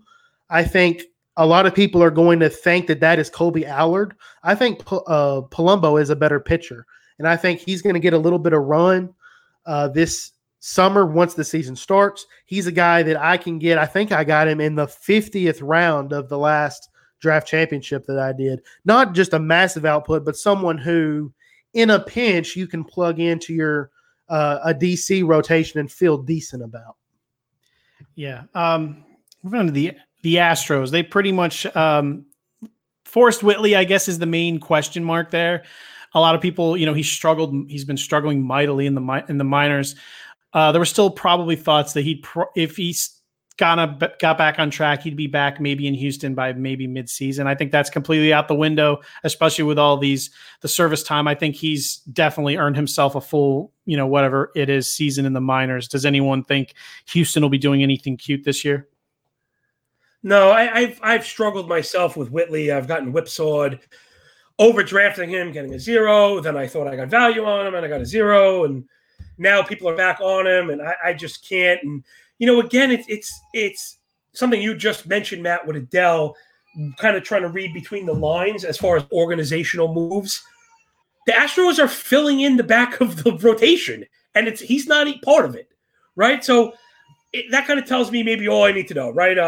Urquidy gets this bump where now he's like a solid Astros pitcher, and he wasn't before. Josh James, same thing. Now Josh James locked into this rotation, has all these high expectations, and now even Austin Pruitt is getting run. I never even heard of Austin Pruitt before. I'm just being honest. I never heard of him before, so I would have never thought that with all these openings in this rotation, that this guy that was getting touted as one of the best pitching prospects in the game is not even being considered.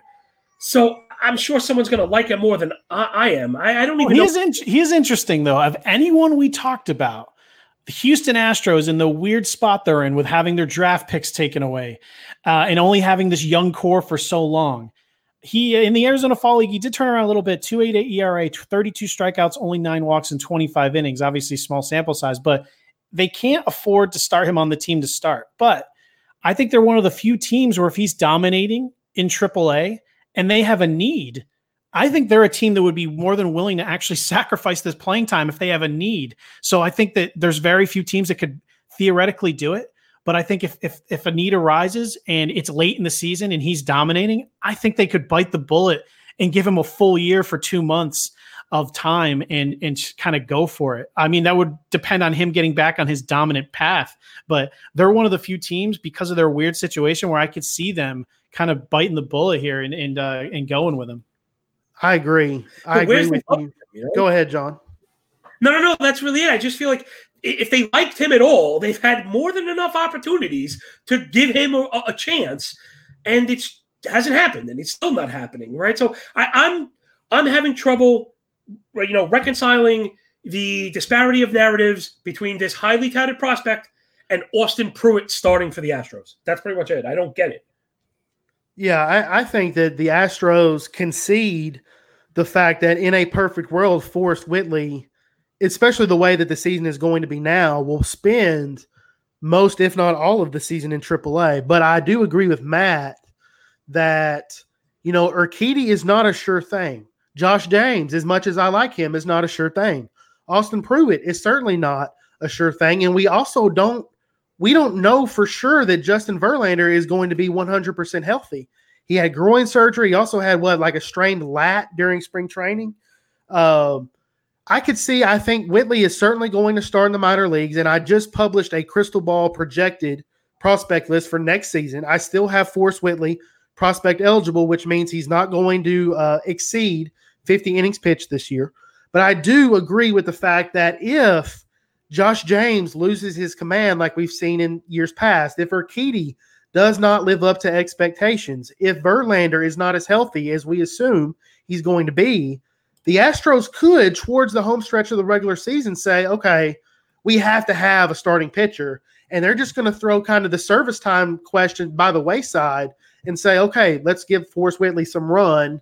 He's deserved it. And, of course, that, like you said, Matt, the prelude to that would be him kind of getting back to the pitcher that we've seen in the past that we did not see last season. Yeah, it's definitely one of the more interesting things in the shortened season. The Astros, again, with their weird restrictions they're not dealing with, they can afford, or not afford to, maybe forced to be a little more aggressive with their window because, who knows who they're going to be able to keep and sign. And, if they're in a position, they're going to try to go for it here. The Mariners, not much to speak of. There was some people that were really excited about Julio Rodriguez and Jared Kelenic maybe jumping their way to the majors this year. Not happening. Does not matter if they're batting 600. They are in the minor leagues for the rest of the season. Is there anything on Seattle? If anything, I think this really makes a guy like I can't even think of his name off the top of my head. Pitcher? Jake Fraley. Okay, maybe more interesting because he's almost anyone who was interested in his speed power potential. I think now he's probably going to be getting a lot more at bats. But in general, at least on the hitting side, I think you're kind of looking at not a lot of changes there for their offense throughout the rest of the season. I think Fraley, I'm going to let someone else draft Fraley in all of my leagues. I kind of want to see him perform at the big league level before I invest myself too much, especially in fantasy. Mm-hmm. I do think this is going to help someone like a Justin Dunn, who is not an elite prospect. He was inside of my top 200. If he is going to get a full year of service time, regardless of when he begins pitching for Seattle this season, I think he's someone that you can kind of bring along from the get-go. Maybe not. I mean, he might be someone who flip-flops back and forth between a long reliever and a starter, but there was really no doubt in my mind that he was going to play a role in Seattle at some point this season. So this might expedite his timeline just a little bit. The Mets made that horrible trade by giving away Jared Kelenic, and we just gave him Justin Dunn for free on top of it. So that just makes me sad.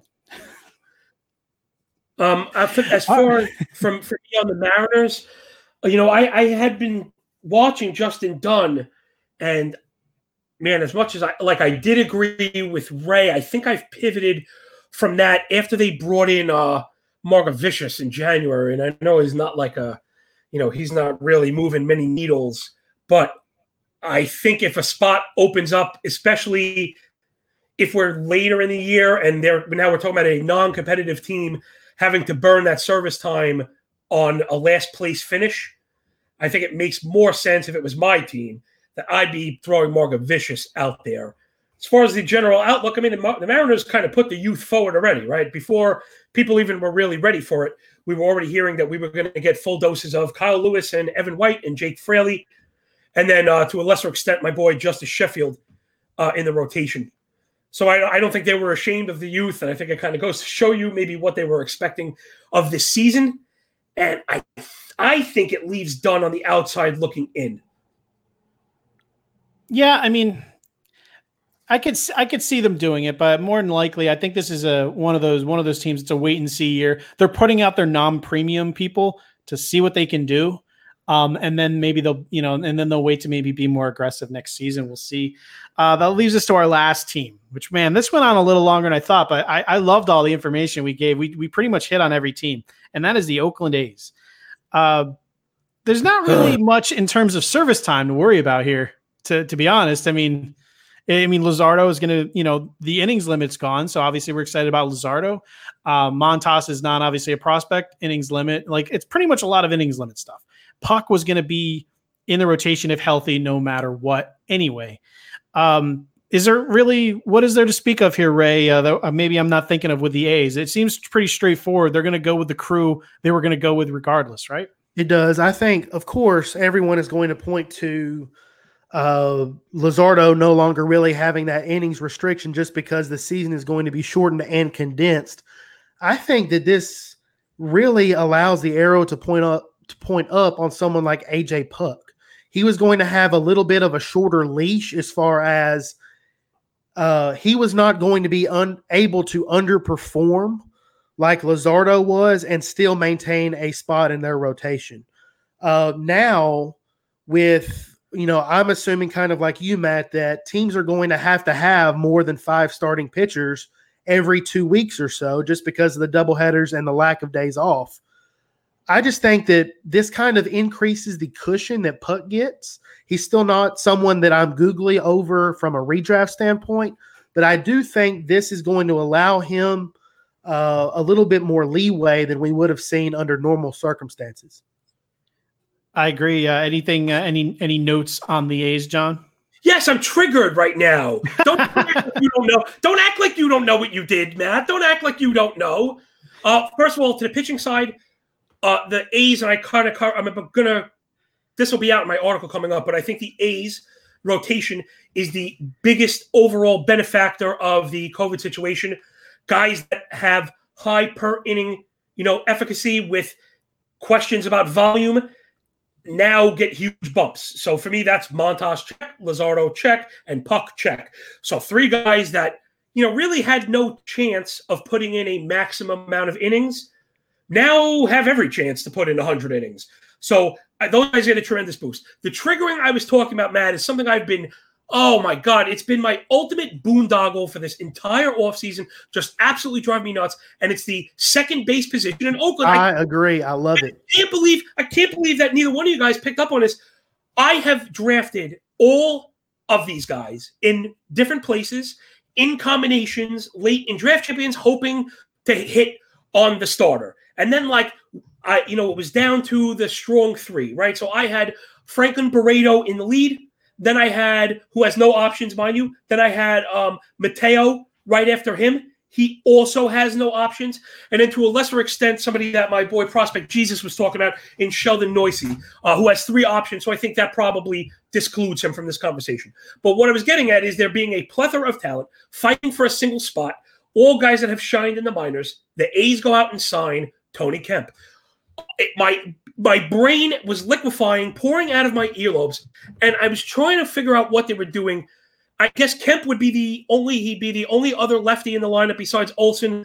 I don't think he could hold on to it. And funny, when you told me we were having Ray, the very first thing I was thinking is, will he be able to bring some clarity to the second base situation in Oakland? So you've heard a little bit of me ranting and raving like a lunatic, Ray. Did I just miss completely? Like, is it not going to be any of those guys? Like, I have so many shares of different combinations of Barreto and Mateo, Mateo and Noose, Barreto and Noise and Pinder. You know what I mean? Just looking for that infield spot. Do you have anything for me or the other people that are driving themselves? Real quick, too, Marcus Semien enters into this situation, too, because he will be a free agent. Obviously, if there's no season, he's a free agent right off the bat, but they know he's leaving. Therefore, cutting a guy like Jorge Mateo becomes problematic because they will lose him to waivers. He has no options. He can't go down. So they have to consider keeping him on just so they won't lose him, and they'll need a replacement for Semien next year. So there's a lot of cogs in the wheel here to decide for the A's. Yes, that was – John, I really like the way that you worded it. You said guys who had shined in the minors. We're talking about two former top 100 prospects with Franklin Barreto and Jorge Mateo. If I had a gun to my head and I had to pick Chad Pinder, Tony Kemp, I think I'm going with Tony freaking Kemp.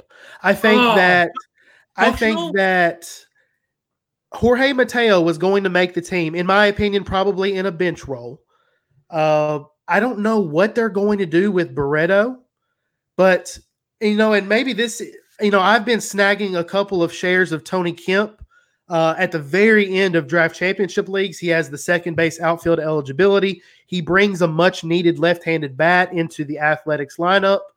Of course, very minimal. He's not ever going to impress you from a tools or a skill standpoint. It is one of the most confusing things. And we thought that there would be a decent amount of clarity. Like you said, Noisy has three options. I don't really think he's going to factor into this debate too much, but there was going to be the Mateo versus Barreto versus Pinder fight in spring training, if you would. And then they go out and sign Tony Kemp.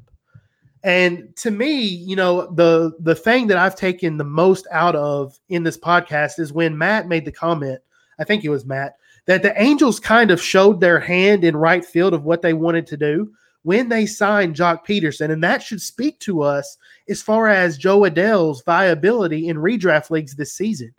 I'm wondering if the Athletics maybe showed a little bit of their hand as well when they signed a guy like Tony Kemp. Maybe I have no inside information on the situation. Maybe I'm misreading the situation as well. I think that a guy like a Barreto and a Mateo, they definitely give you more upside, especially offensively, even though we've seen Barreto really struggle at the big league level in the small samples that he's been given. But it is an extremely confusing debate, an extremely confusing positional battle. Like I said, if I had to bet money on someone, I think it's going to be Tony Kemp. In the end, I think they partially share responsibilities at the position, but I feel safer with Tony Kemp because I think he makes the team no matter what than I do with any of the other three options, in my opinion. It's funny. John said he was triggered by this, that I didn't bring it up. And then you're excited because it's a confusing situation. I didn't bring it up for one reason. I don't care. In fantasy baseball, I think they did tip their hand when they signed Kemp. And that made me wash my hands of this entire situation. Who am I drafting? I delete them from my draft board. I don't want any of them. This can be someone else's Rubik's Cube to figure out. I don't want any part of this. Well, but Barreto was raking in spring training. We put up 350 average. Hey, good for him, man. And I mean, listen, Matt, I totally get what you're saying. But I'm always so price driven. So, the numbers 562, 640, 700, and 726. What are those? Those are the ADPs of the four guys we're talking about. So to be able to find a player in a very good lineup like Oakland, that's something you just can't really sneeze at if you hit on the right guy and get everyday plate appearances in that lineup, even if it is out of the 9-hole. And I just thought I saw so much potential return, and then they just totally hit me with the uppercut and left me on the ground, I just don't know what to think of it. I mean, listen, Ray could be right. They just go with the very vanilla, non-offensive option in Kemp. But, this is a guy who's got I know his career WRC plus is sub 100. It's 87. He's just not a very good hitter. I mean, are we dismissing the likely scenario of it's probably not going to be one person? They're probably going to, Rolodex through this, and it's just going to be a nightmare. Yeah, you very well could be right. Yeah.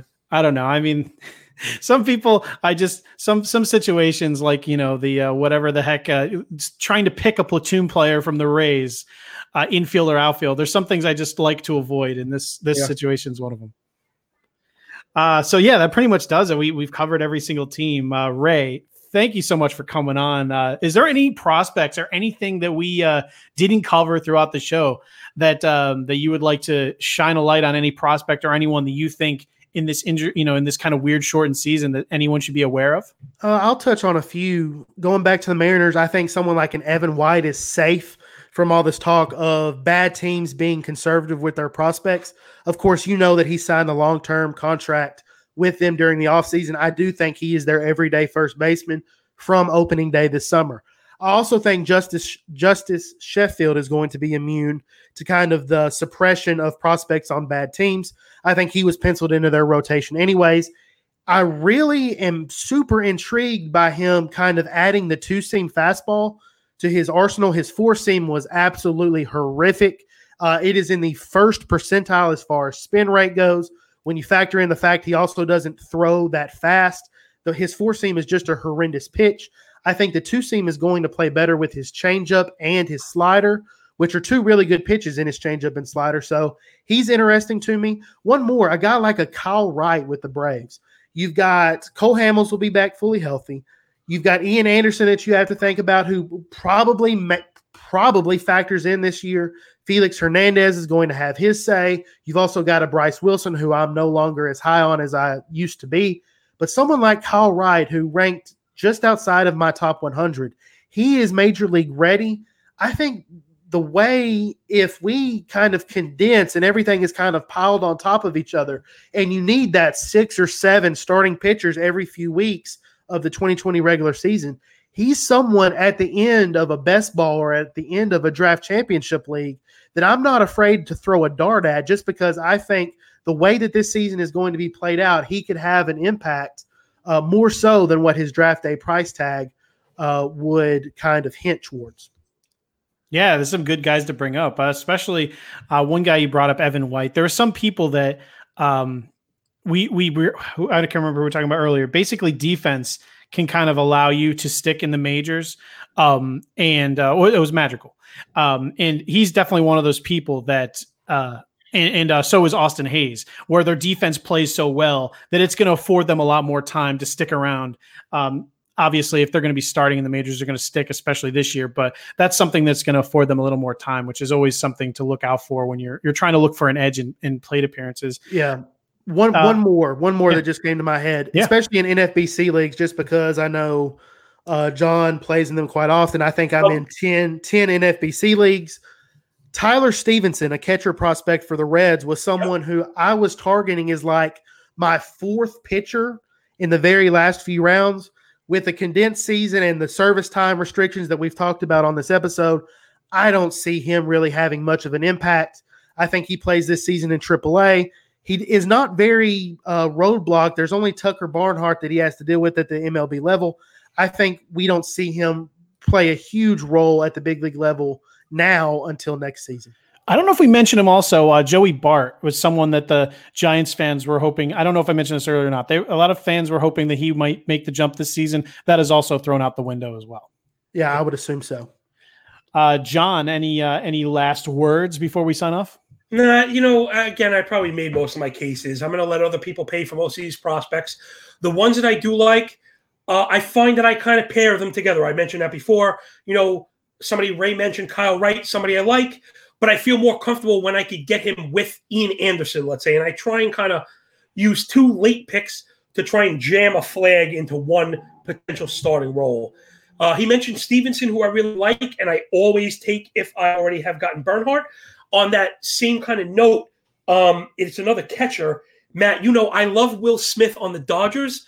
And I know, especially in Draft Champions, I always make sure to draft Keibert Ruiz behind him, who's another really highly touted catching prospect. I actually drop his chances of me reaching the majors to 0. Well, yeah, again, remember, I'm packaging him with Smith. So if Smith gives me a full year, I don't mind flushing that last. Yeah, it's kind of a just in case. Yeah, exactly. No, I get that. This is just as pure before the season. Beautiful. I just think that he's one of those guys that sadly I think that is just like erased from the entire roster. The Dodgers don't even bring him up. They're like, all right, we're not bringing him up ever, no matter what, right? Yep, all right, everyone agree, and then they close the book and throw it in the corner. If Smith blows a knee and his season's gone, I think you might see Ruiz. They're pushing forward too. I think, well, in my opinion, they would fit that. They would fit those parameters of, all right, we're competing. Maybe we didn't plan on burning the year, but what are we really going to be stubborn? Who's backing up there? Barnes, right? Yeah, hey, Russell Martin, John. I'm not overly high. I'm not overly high on Ruiz, but in my opinion, Will Smith is kind of a little bit price inflated from a redraft standpoint. I don't mind taking a Ruiz in round 46. Yeah, that's where you go. Of a draft championship league as a just in case, like a last ditch, because it is very hard to win draft championship leagues if you're taking a 0 from any position, especially catcher in a 2-catcher league. So I definitely understand the thought process. I think John is more than willing to take a 0 there if that means he gets a full season out of Will Smith. That's exactly. Yeah, I agree with that. That's a good point. So yeah, that does it for the I don't know even what I'm going to title this show, the injury shortened playing service time extravaganza. So Ray, can't thank you enough for joining us. It was a blast. Let everyone know, you started a podcast this year. It's fantastic. Tell everyone about that, about, the site, the different things you got coming up on there. Yeah. So prospects365.com continues to pump out new content, multiple articles a week. I just published a projected prospect list for 2021. Our staff writers are continuing to pump out new content every week. Now I think I'm probably going to dive into a first-year player list for next season, perhaps even a dynasty rankings before we get actual baseball back. And yeah, we're 7 episodes into the Prospects 365 Fantasy Baseball podcast. We've had a beginning to have on a lot of strong guests. We had on Ralph Lifshitz last week. We had on Matt Williams this past weekend. John, I want to have you on here soon. Who's Matt? Make sure that you vote for not only the Turn 2 podcast, but also the Prospects 365 Fantasy Baseball podcast in the second round of the Baseball Pods bracketology. We probably should have brought that up 2 hours ago. Yeah, for sure. Well, if anybody made it through 2 hours of us, I hope they voted for us. Yeah, absolutely. John, where can everyone chase you down? Listen, I'm still writing baseball stuff at The Athletic. I have a monster article coming out. They haven't fired you yet. I don't. Man, not only they're not fired me, I've actually been commissioned through the hiatus, which is pretty impressive. I don't know how it happened. I don't know, man. I must have a brown spot on my nose, and I don't see yet. But yeah, I'm writing at The Athletic. Home bases, MLB moving averages on the Twitter machine. And yes, vote for Turn 2 and Prospect 365 in the big bracket. We want to smash that in the face of the people who think they're better than we are. Hey, John, there is not a day, John, there is not a day that goes by that I don't see. Of course, we all see New York in the news right now. And every time I see New York in the news, my mind goes to you. So just know that you and your family are well thought of. We're all wishing you the best, and we're all going to make it through this. Matt and I have gone through this on and off air, and really kept it cool just to baseball. But man, it's not just you, Ray. I have gotten an outpouring of genuine emotion. People have offered to send things. It is amazing. And you know what, man? The way I love to help, it touches my heart that followers like to help right back. So everyone that's reached out, including you, Ray, thank you very, very much. We're digging in and we're doing what we do, man. Time for, we got to get together. I just stop the stupid infighting. I can't believe people are focusing on that when there's a common goal. That's all I'm going to leave it at. Thank you. Yay, America. Yeah. It's a confusing situation. Everyone knows we try to put on some fun stuff to get everyone, take their mind off. We do trivia night. We do all sorts of stuff. And the idea is just to allow you to have fun. Someone commented, "This is the most fun I had in 3 weeks." And that meant so much to us because that's why we're doing this. We just want everyone to just, keep your head up. We're going to get through this together. If you want to talk about baseball, you can always follow me on Twitter at Matt Williams, MATTWI77IMS. Definitely follow the show at Turn 2 Pod. Follow Ray at Prospects 365. Follow John at MLB Moving Average. Thank you for listening to the Turn 2 Podcast. Definitely vote for Turn 2 Podcast and Prospects 365 and at Baseball Podcast Tournament. And we will be back next week. See everybody. My, oh my. Put me in, coach. I'm ready to play fantasy. I know I turn 2 in a day, but the lace isn't hot in my veins. I can turn 2 in every way, so I turn to YouTube today and smash play. I'm prepared to listen. The X-Flipping whip got me looking way past the pitches. Statistics all that I know, and I know that who is on first, he can say I'm ready to go. I ain't trying to steal second or third, cause I wanna win first. How am I to put all of these numbers to words? I know the terms from A to Z, it's like a gift and a curse. I know the difference between a splitter and a curve, but if I can't put it into points, man, then what's it worth? I need the truth, I need knowledge. Found this podcast with all of it, but what they call it? Turn 2. Turn 2, what it do? Win leagues, catch out.